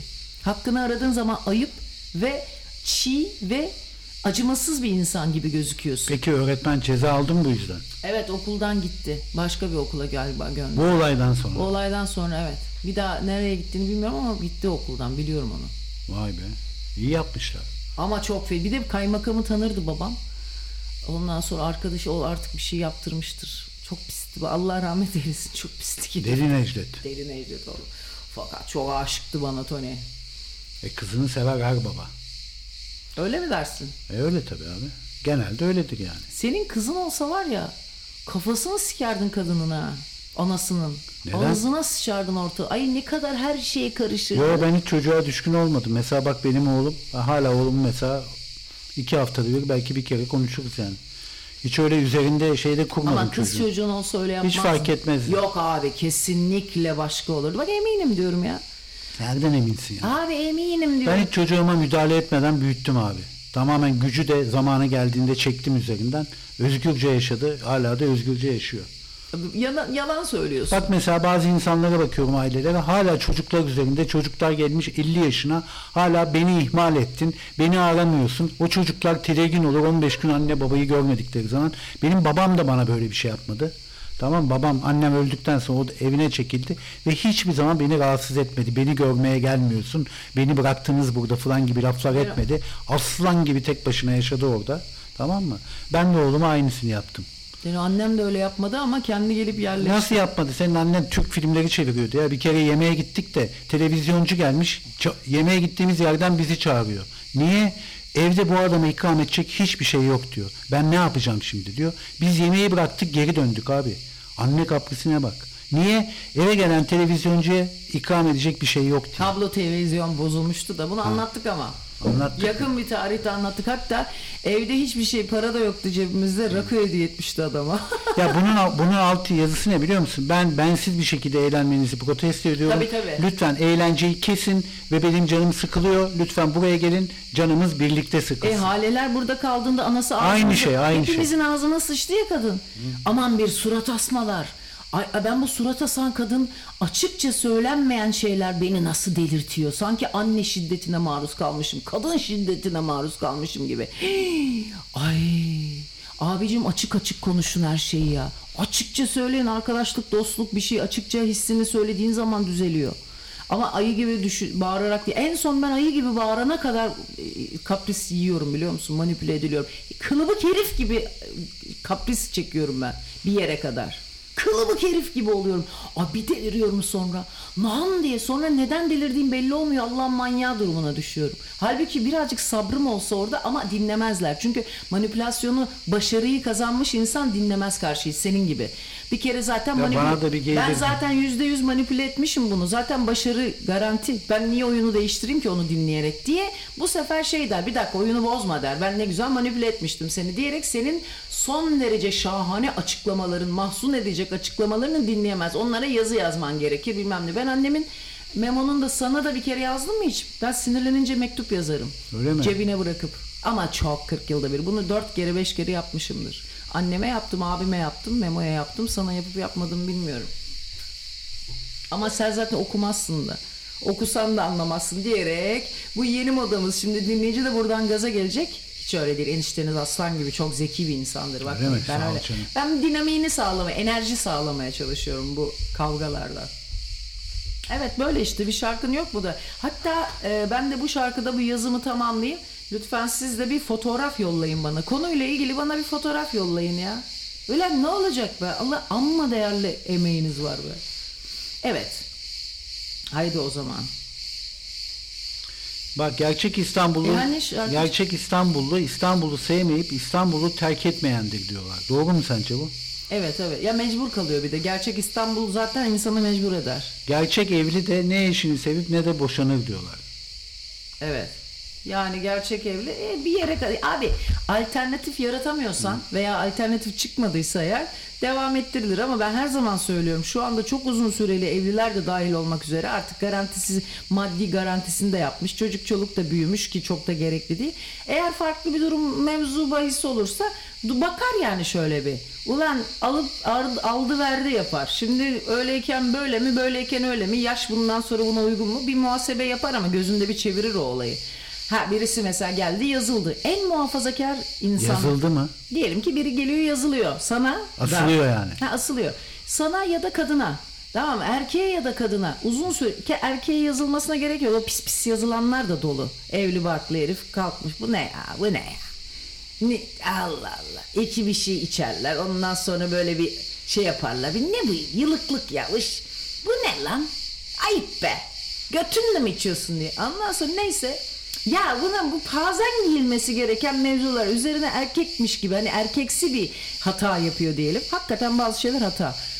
Erkeksi etik hatası. Bak doğru nedir, mantık nedir? Mantıksız davranıyor yani. Kardeşim akıl var, mantık var. Bu olacak iş mi? Sen niye böyle bir bok yiyorsun mesela diyeceğin şey, ben de çok yaparım böyle akıl mantık işi hatası. Fakat bunu yapan insanlar var abi. Bu erkeklikle bezenmiş de olsa bu hatayı yapınca bazen yani kendine uygun olmayan, tam kendine aksi bir pazene giymesi gerekiyor. Ben öyle düşünüyorum. Bu seksist bir yaklaşım değil. O çünkü şovanist olduğu için. Bazen mi kaldı ya? Pazen şöyle, şovanist insanların yaptığı boktanlıkları yapan insanlara hemen pazen elbiseyi giydireceksin. Bak babacığım, sen bunun korkusundan mı bokları yemeye çalışıyorsun? Al şu pazeni, rahat etsin için. Şöyle güzel serinletici, aşağıdan da tontonlar. Dekolte mi? Rüzgarı aşağıdan tontonlar alsın, biraz rahatlasın. Bunların çünkü taşakları çok fazla bunalıyor sıcaktan. Çok kapatılıyor Toni. Bunlar işte hep kastrasyon tehlikesinden. O kadar bunaltıyor ki babalar, anneler, toplum bu kastrasyon, taşak, affedersinleri. Bunlar da bir rahatlamayı, onlara pazeni giydir, yolla abi, serin esen rüzgar, çiçek kokan kırlar, bekler bizi arkadaşlar, yolculuk var. Bekler bizi arkadaşlar, yolculuk var. Gümüşdere boyu soğuk pınar suyu, bekler bizi arkadaşlar, yolculuk var. Evet ya, yolculuk. İstiyor musun bir yolculuğa çıkmak? İsterim, sonra da bu şarkıyı da bir ara çalalım ya. Çocuk korosu şarkısı. İlkokulda mı söylüyordunuz bunu? İstanbul Çocuk Korosu'nda Toni'cim. Benim kadar bu koroyu seven oldun mu acaba, bu orada olanlardan da? Serine sen... Ay bunu bir dinleyelim mi ya Toni? Hadi gel bunu dinleyelim.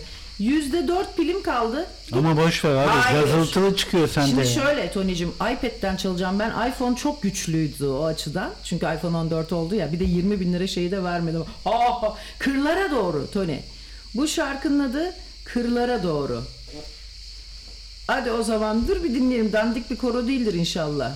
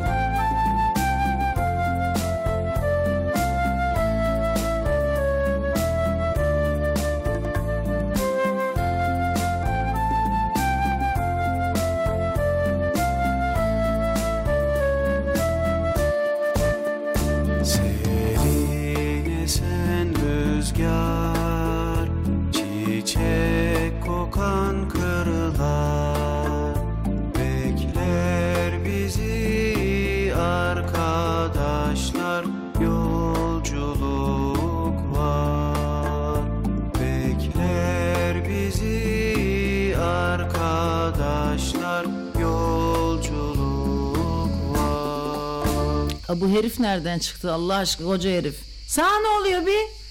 Allah Allah be. Sen niye çocuk şarkısını sen söylüyorsun? Evet, Kırlara Doğru İstanbul Çocuk Korosu diyelim. İstanbul, Ankara Çocuk Korosu da olur. Bak, enteresan bir haber var Meksika'dan. Dünyanın en büyük şehirlerinden bir tanesi Meksiko City, biliyor musun? 25 milyon nüfusu var. İstanbul'dan bile kalabalık. Buldum. Dur, bunu bir dinleyelim mi kız? Çok mu gerizekalı işi oluyor? Hadi bakalım, Ayça şeyin ilkokul havasını teneffüs edelim.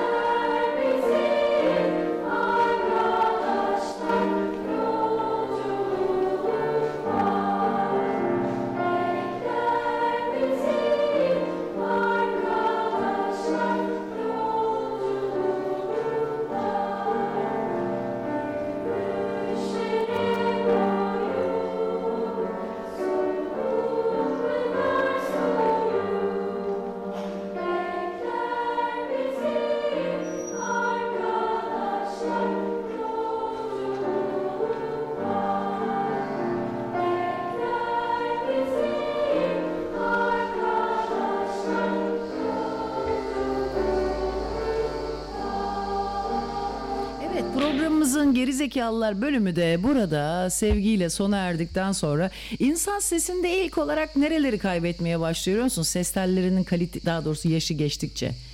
Toni, ilk önce o tizler gitmeye başlıyor. Onlar bir bolarmaya başlıyor ya, tizler gidiyor bu sefer. Çünkü nedir? Gerdikçe, değil mi? Bir teli gerdikçe ne olur? Tizleşir ses. Ondan sonra ne oluyor? Bu gerilmesi azalıyor ya insanın. Gerginliği azalıyor yaşlandıkça. Yazın telegrafın tellerinin sarkması gibi. O zaman hep beraber telgrafın tellerine kuşlar mı konar? Zamazingo öyle oldu, şöyle de oldu. İpin aynı satır blacks, rela prila squaws. Ve Düren'in güğümleri kalaylı var. Evet. Ama güğümleriyle ne kastediyor orada? Mustafa Drosa, Mustafa Keser. Neyse, Meksiko City dünyanın en büyük şehirlerinden bir tanesi. 25 milyon nüfusu var. 90 kilometrelik bir bulvarı varmış. Yani bir bulvar düşün, 90 kilometre uzunluğunda. Dünyanın en büyük bulvarı. Ve gece saatlerinde araç sürücülerine alkol kontrolü yapılıyor. O ülkede de yapılıyor. Biz Yunanistan'da mesela hiç görmedik. Mesela bu kadar gece hafta sonları içilen şeyler var. Restoranlar var. Hiçbirinin önünde hiçbir zaman bir alkol kontrolü yapılmıyor nedense. Böyle bir uygulama yok Yunanistan'da. Ve bu Meksiko City'de sürücü kendisine alkol testini yapan polisle tartışmaya başlıyor ve cep telefonuna çekiyor onu. Çünkü diyor ki ve cep telefona, kardeşim diyor, sen bana alkol testi yapıyorsun ama senin nefesin asıl alkol kokuyor. Benimle düzgün konuşamıyorsun bile diyor. Evet. Polis alkollüymüş yani. Polis memuru da sürücüye hakkında İçişleri Bakanlığı'na şikayette bulunabilirsin. 911 acil yardım hattına bildirebilirsin cevabını veriyor. Görüntülerde ayrıca polis memurunun konuştuğu sırada kelimeleri düzgünce telaffuz etmekte çok zorlandığı dikkat çekiliyor. Yani adam haklı. Polis memuru da alkollü ve sarhoş. Ama bu şekilde alkol kontrolü yapıyor. Beraber bir çilingir. Bakanlığa tabi bu görüntüler gidince alkollü memurun derhal görevden alınıyor ve hakkında soruşturma başlatılıyor. Yani sürücü de alkollü, polis memuru da alkollü. Ama bu durumda sürücü polis memurundan daha az, daha haklı. Çünkü kendisi görev başında değil. Evet. Bana diyor hiç diyor bu şarkı geri zekalı gelmedi. Aksine çok hüzünlü geldi diyor. Aynen. Aferin kız size. Başka biri de kilise korosunu andırıyor diyor. Ben severim biliyor musunuz? Ya ben koro kadar sevdiğim gerçekten çok az şey var ve kilise müziğini de aşırı seviyorum. Acaba ben Hristiyan mıyım Toni, ne dersin? Ne alakası var? Kraldan çok kralcı. Ne olacak, aynı şey abi, ama ne fark eder? Hepsi kurumsal değil mi? Kurumsal inanç müesseseleri. Evet sevgili dinleyicilerimiz, bir programımızın daha sonuna niye gelmiyoruz? Bunu bir türlü anlamadığımız günümüz Türkiye'sinde biz Toni eniştenizle akşamları 5'ten sonra yemek yememeye başladık. Ben de dün hiç canım da istemiyor biliyor musun? Bana iyi geldi çünkü korkunç bir kan şekeri dengesizliği başladı bende. Nasıl yani? Yemek, bir ufak bir şey yiyeyim, böyle sanki ruhumu enjektörle çekmişler diye böyle iskelete dönüyorum. Böyle sanki uykun mu geliyor? Öyle ölüyorum, uyku gelmesi, korkunç bir yorgunluk başlıyor. O zaman nostaljik eski bir İtalyanca çalacağım. Bu eski bir şarkı ama bir film, bir dizide söylendi ve tekrar moda oldu. Peppino Gagliardi söylüyor. Che vuole questa musica stasera da me. Bir dakika, kim ne istersin bu akşam benden? Bu şarkı benden bu akşam ne istiyor diyor. Herhalde nostaljik olarak onu çok rahatsız etmiş. Hay Allah ya. Neyse, bu işte bu have to has been'lerde ben biraz sıkıntı yaşıyorum. Che vuole questa musica stasera, che mi riporta un poco del passato. La luna ci teneva compagnia,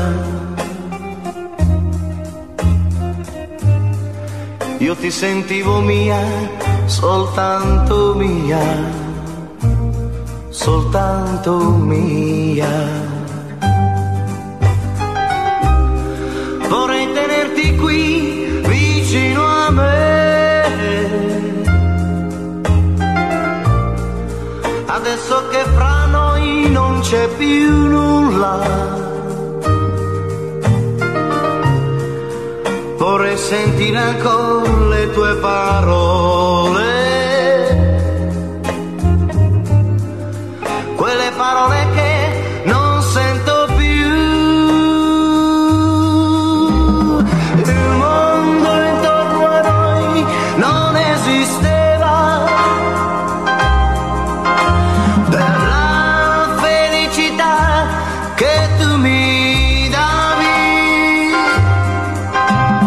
che me ne faccio ormai di tutti i giorni miei, se nei miei giorni no ci sei più tu.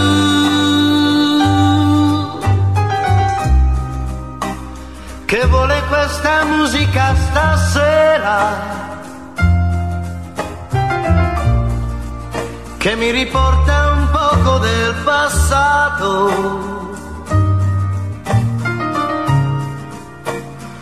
che mi riporta un poco del tuo amore,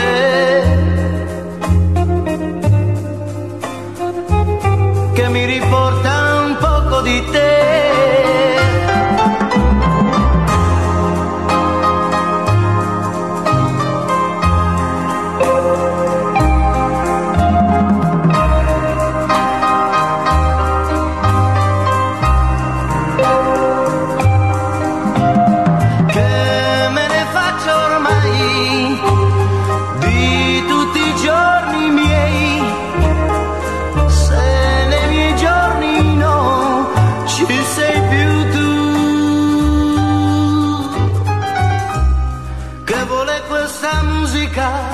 Stasera che mi riporta un poco del passato, che mi riporta un poco del tuo amore, che mi riporta un poco di te. Un poco di te.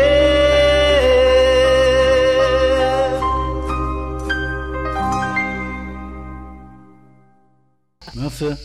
Güzel, nostaljik bir şarkı değil mi? Güzel güzel, evet. Biliyorsun nostalji kelimesi Yunanca. Notos ve algos kelimelerinden üretiliyor. Notos dönüş demek, algos da acı demek. Yani Hadi geriye ya. dönüşten hem acı hem de zevk Notos duyuyorsun. mu acı demek? Notos dönüş demek. Ha, Notos. Evet. Notos diye bir yayın evi var ya. Aslında nostalji... Ne acı demek? Nostalji mi acı demek? Algos. Biliyorum, algoloji. Algoloji doktorları var ya, ağrı bilimi. Neden olduğunu anlayamıyorsun. Benim annemin bir arkadaşı var, Engin teyzenin oğlu. Levent abi, bizim çocukluğumuzda. O algoloji doktoruydu. Ne demek o dedim. Ağrı bilimi dedi. Ondan sonra ben bir kitap yazdım, Hayalet Ağrı diye. Sebebi bulunamayan bir ağrının neden olduğunu araştıran yarı mizahi bir kitap. Ama çok oluyor bizde o. Kendimizi kötü hissediyoruz, endişeli hissediyoruz ve neden olduğunu bilmiyoruz ta ki arayıp bulana kadar. Değil mi? Bulunca anlıyorsun ondan olduğunu. Sana Evet. oluyor mu hiç? Anksiyete başlıyor. Anksiyetenin nedenini bilmiyorsun. Bilinç üstüne çıkmıyor kendiliğinden. Sen bilincin altında onu yakalayıp avlayarak oltayla bulup çıkartana kadar. Ben onu, çok hoşuma giden bir oyun haline geldi. Önce onu yaşarken böyle gözlerim bir buğulanıyor. Göz altlarım anoyirman gibi kararıyor. Ve diyorum ki burada ne var diyorum beni böyle rahatsız eden. Eğer bu savaşmaya gücüm yetmiyorsa bunu bulamıyorum. Ama bu anksiyete yaşamak aslında güzel bir şey. Belli ki o artık bilinç üstüne çıkacak. Artık sana kendini belli edecek bir şey. Hatta Jung'un bir sözü var. Diyor ki bilinç dışınız bilinç üstüne gelene kadar kaderinizi yaratır diye. Ya onun için onu görmezsen eğer, o her zaman tekrar edecek bir bilince getirme hikayesi. O hikayeyi yazacaksın kardeşim. O yüzden okumak, yazmak önemli. Okuduğun zaman anlıyorsun, görüyorsun. Bir temsil bakar gibi. Yazdığın zaman da bir temsili ortaya çıkarıyorsun. Çünkü yazı yazmak, resim ya da işte ne bileyim sanat yapmak aslında içindekileri dışarıya çıkararak kendinle de bir sohbet ortamı. Ama o bir doğum gibi, biliyorsun. Kolay olmuyor dışarı çıkarmak. İşte. Aslında nostalji kelimesi doğulan topraklardan uzak düşmekten türemiş. Ben de mesela, bende de bu çok vardı. Ben çocukluğumda bunu fark ettim. Benim için en büyük acılar hep bir daha taşındığımız eski yerlere dönememe acısıydı. Eski mahalleye dönememe, eski kiralık eve dönememe. Evet. Anladın mı? Aha. Yerlere ben insanlardan daha çok bağımlıydım. Yani bu açıdan nostaljiden bayağı pay çıkardım. Evet. O doğduğun yerlere uzak düşmek iki türlü oluyor. Birincisi mekan olarak dönemiyorsun. İkincisi zaman olarak dönemiyorsun. Çünkü o zaman dilimi artık bitmiş oluyor. Hatta zaman zaten hepimizin vatanı çocukluğudur lafının doğruluğundan anlaşılacağı gibi, yani vatan devletlerin söylediği gibi mekansal değil, psikologların söylediği gibi zamansal daha çok. Değil mi? Çünkü vatan hepimizin çocukluğu vatanımızdır dediğin zaman Hermann Hesse'nin sözü. mekanı değil zaman şeyini kastediyorsun. Ana yurdumuz, çocukluğumuz ana yurdumuz diyor Hermann Hesse. Güzel. Ben o herifi niye daha sonra, yıllar sonra, ben Hermann Hesse'yi biraz klişe bir romancı sanıyordum, yazar sanıyordum Toni. Meğer herif ne kadar önemli bir yazarmış. Almanlar tapınıyor filan. Abi bu Almanlar çok başka herifler ya.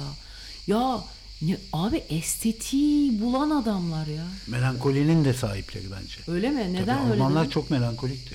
Abi manyak bir millet bunlar.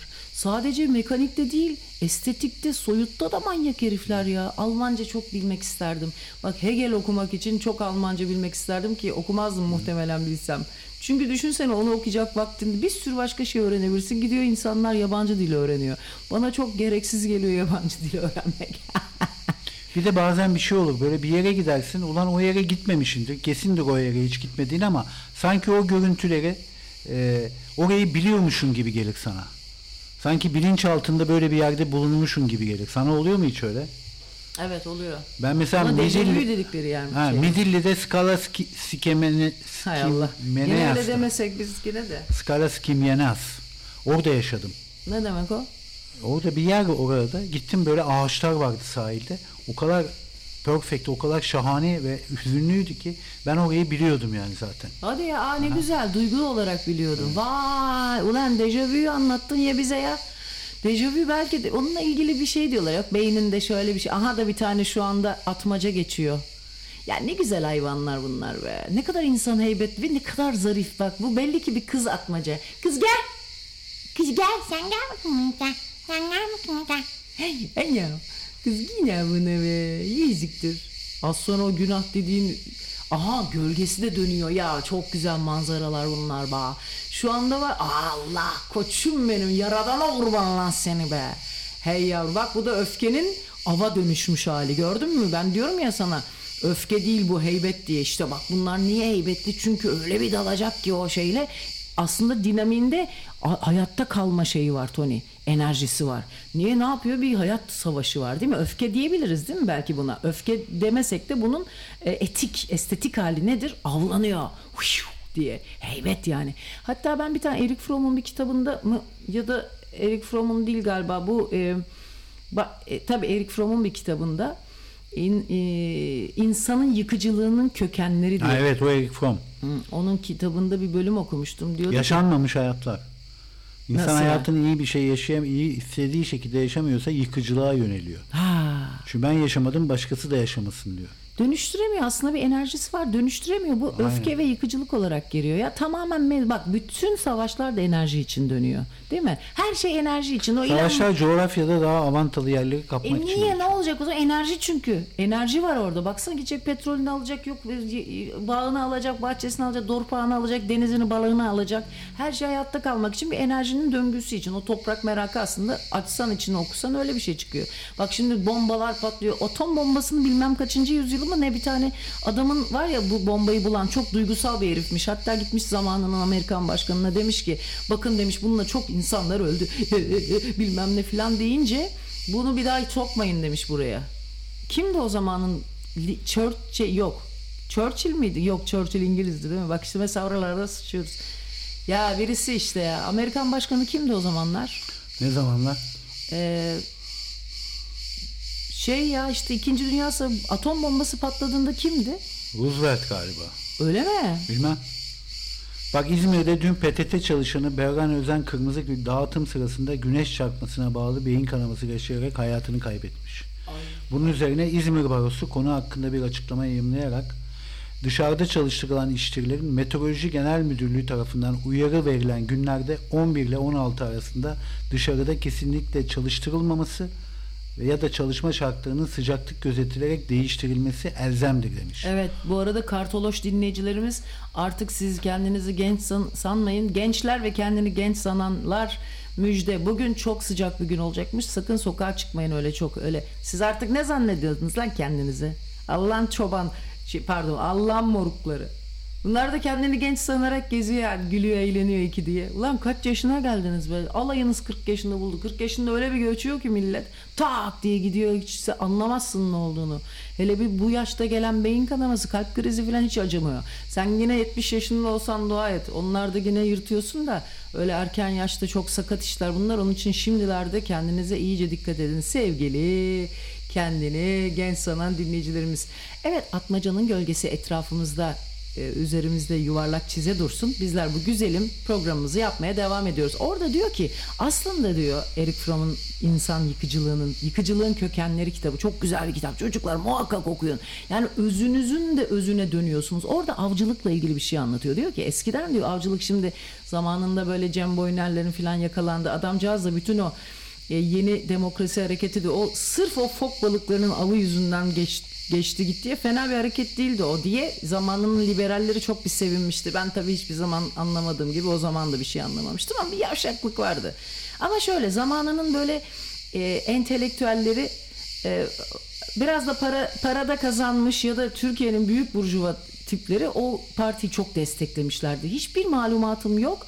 Cem Boyner kötü de bir adam değil ama tabii sonuç olarak böyle daha liberal bir kapitalin sahibiydi. Çabuk küstü, evet. Bir de avcılık şeyi vardı, fobisi vardı, o yüzden. Küsmedi de Türkiye gerçeğini o kendi gerçeği sanıyordu. Anladığım kadarıyla Türkiye'nin ne kadar çoban olduğunu galiba bilmiyordu. Adam baktı ki çok yok olmayacak burada, çok yıpranacak.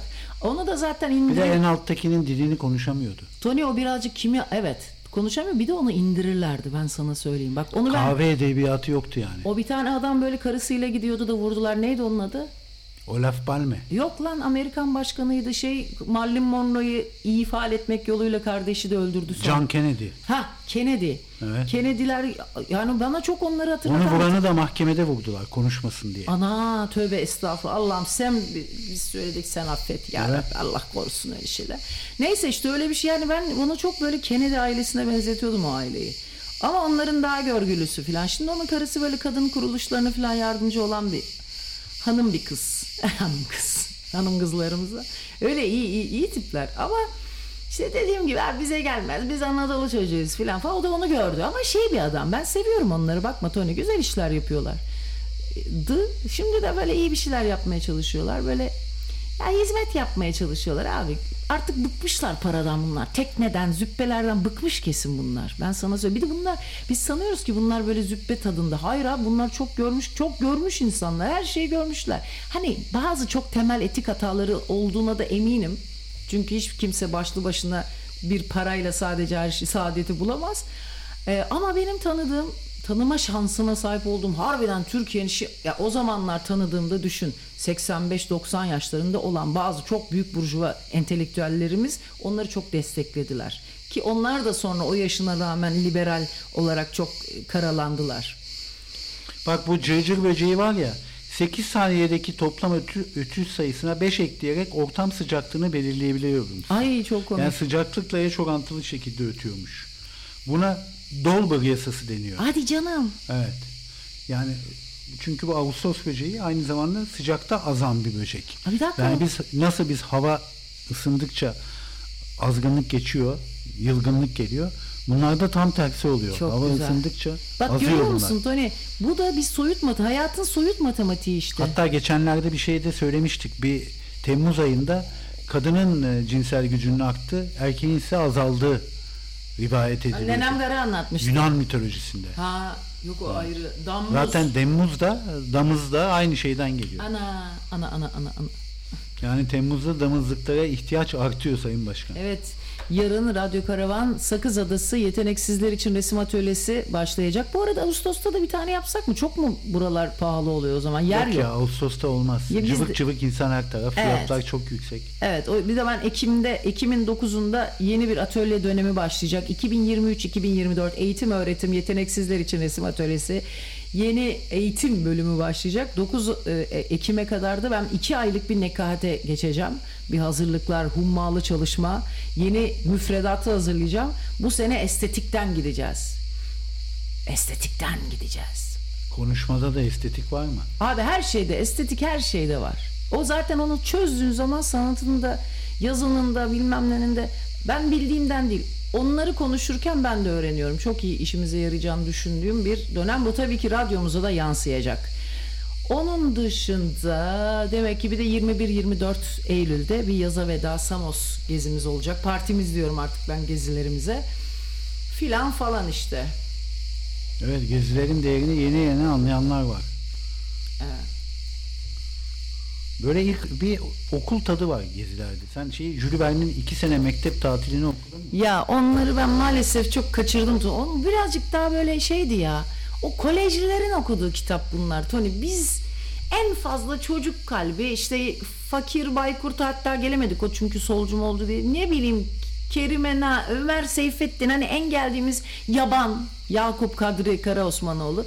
Bize böyle kuru kuru Anadolu'nun kıraç romanlarını okuttular ki güzeldi. Ben mesela Yaban'ı 6-7 kere okumuşumdur. Çok sevmiştim.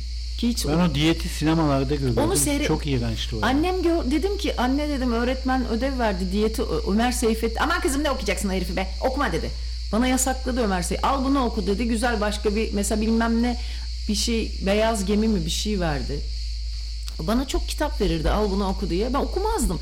Nedense bak düşün Toni, hayvan gibi kitap okumuşum zamanında ama bir şekilde bende kitap okumuyor imajı kaldı. Annem bana derdi hiç okumuyorsun, bu ne ya bu ne ya yapardı. Eşek gibi, şimdiki bir de nesle bakıyorum. Ben bayağı bildiğin o zamanlar Dostoyevski, işte Kafka'yı ben 13 yaşında 14 yaşında okudum be.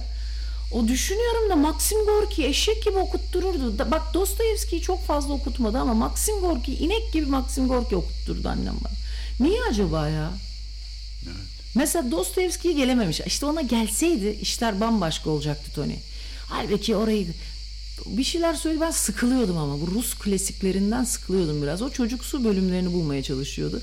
Her zaman söylüyorum çocuğa abi kitap sırtı okutun yeter. Çocuk her şeyi oradan alır. Kendi imgelem dünyasını onu bir bağlar abi. Oradan oluk oluk oraya böyle antibiyotikler bir gelir abi.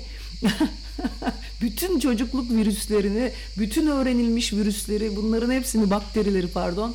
Bu arada ben sanıyorum ki antibiyotik virüse de iyi geliyor sanıyorum. Meğersem ona iyi gelmiyormuş. Yani sadece bakteri. Abi bakteriyle virüs arası Memo geçen gün anlatıyordu da ben duyamadım. Ne abi ne farkı var virüsle bakterinin arası? Memo beni çok küçümsüyor bir şey bilemeyince de.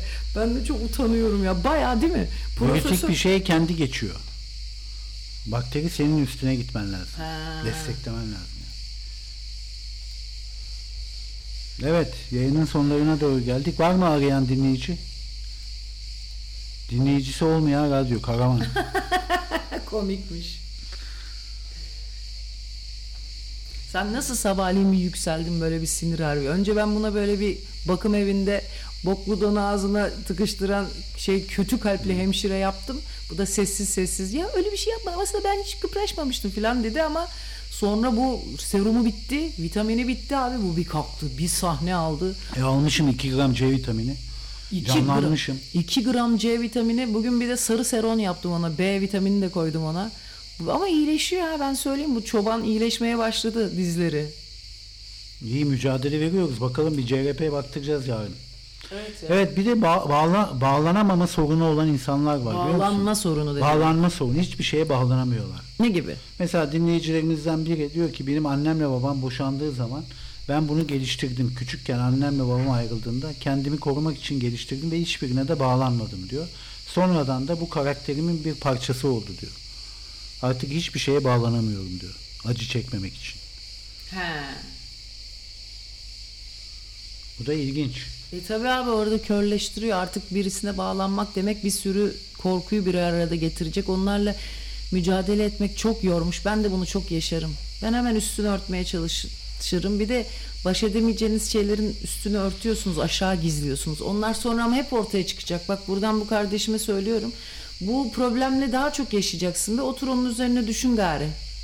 Düşün bakalım niye öyle oluyor. Ne var altında, ne gibi şeyler var. Ama bu kocaman bir hayat süreci. En azından bunun bir süreç olduğunu, hayatın içinde sürekli karşılaşılıp düşünmeye başladığın anda çözüyorsun aslında. Ne biliyor musun? Bunun nihai bir sonucu yok. İnsanın hayatı yüzleşmelerle geçiyor. Ve bunu kabul ettiğin zaman hayat sana artık endişe vermiyor. Sadece düşünülmesi gereken bir bölüm diye bakıyorsun. Ve buradan çok besleniyorsun. Ben mesela yazı, resim, müzik, radyo, insan ilişkilerindeki izlenimlerim çok zevkli geliyor o zaman başka birilerini görmek. Hayatın bir izlenim alanı olduğunu görüyorsun. Bir tiyatro sahnesini seyreder gibi, üstelik sen de bir oyuncusun gibi. O yüzden onu... Yaşam da öyle bir şey zaten. Evet, kendi işte. yazdığın oyunu oynuyorsun. Yani, hem seyircisin hem baş aktör. İşte o zaman yaşamdan da zevk alıyorsun. Çünkü nihai bak, bir de bizim yaşadığımız şey de kültür, bütün dünyanın kapitalist kültür mü denir? Sistem diyeyim hadi. Kapitalist sistem de bunu getiriyor. Biz nihai bir mutluluk sonucu var sanıyoruz. Hayır abi, nihai bir sonuç yok. Kitap onun için okumak gerekiyor ya da yazmak gerekiyor, yazı. O yüzden üreteceksin. Çünkü ne oluyor o zaman? Diyorsun ki bu bir süreç ve içinde bir zenginlik bu. O zenginliği anlatıyorsun. Bir telefon çalıyor. Galiba dinleyiciler arıyor. Yok. Değil mi? Bence dinleyici aramaz bu saatte. Niye? Klimacı arıyordu. Klima geliyor. Kapa. Koş bey koş. Götlerimiz serinleyecek. Taşaklar hep serinleyecek. Koş bey koş. Ya programı mı yarın? 11.30'da buraya Allah'ın izniyle Mitsubishi'miz takılıyor. Çok sağ olun. Sizin yüzünüz suyunuz. Vallahi bunların duası. Yine bunlar temiz kalpli çocuklara. Bak Power FM'in dinleyicisi öyle pis ki. Klima satışları patlamış zaten. Evet ya. Sıraya giriyorsun. Evet. Biz bir haftadır bekliyorduk. Evet, ama Türkiye'de hiç yok, gelmiyor. Kaç ay önceden yapmak lazım. Hatta şu anda bir de o kadar çok servis açığı varmış ki, servisteki elemanlar o kadar çok tamire gidiyormuş ki satış da yapılamıyor. Artık patlamış, kapasite yetmiyor. Öyleyse yarın sabah saat 9'da görüşmek üzere inşallah. Hoşça kalın. Bye bye.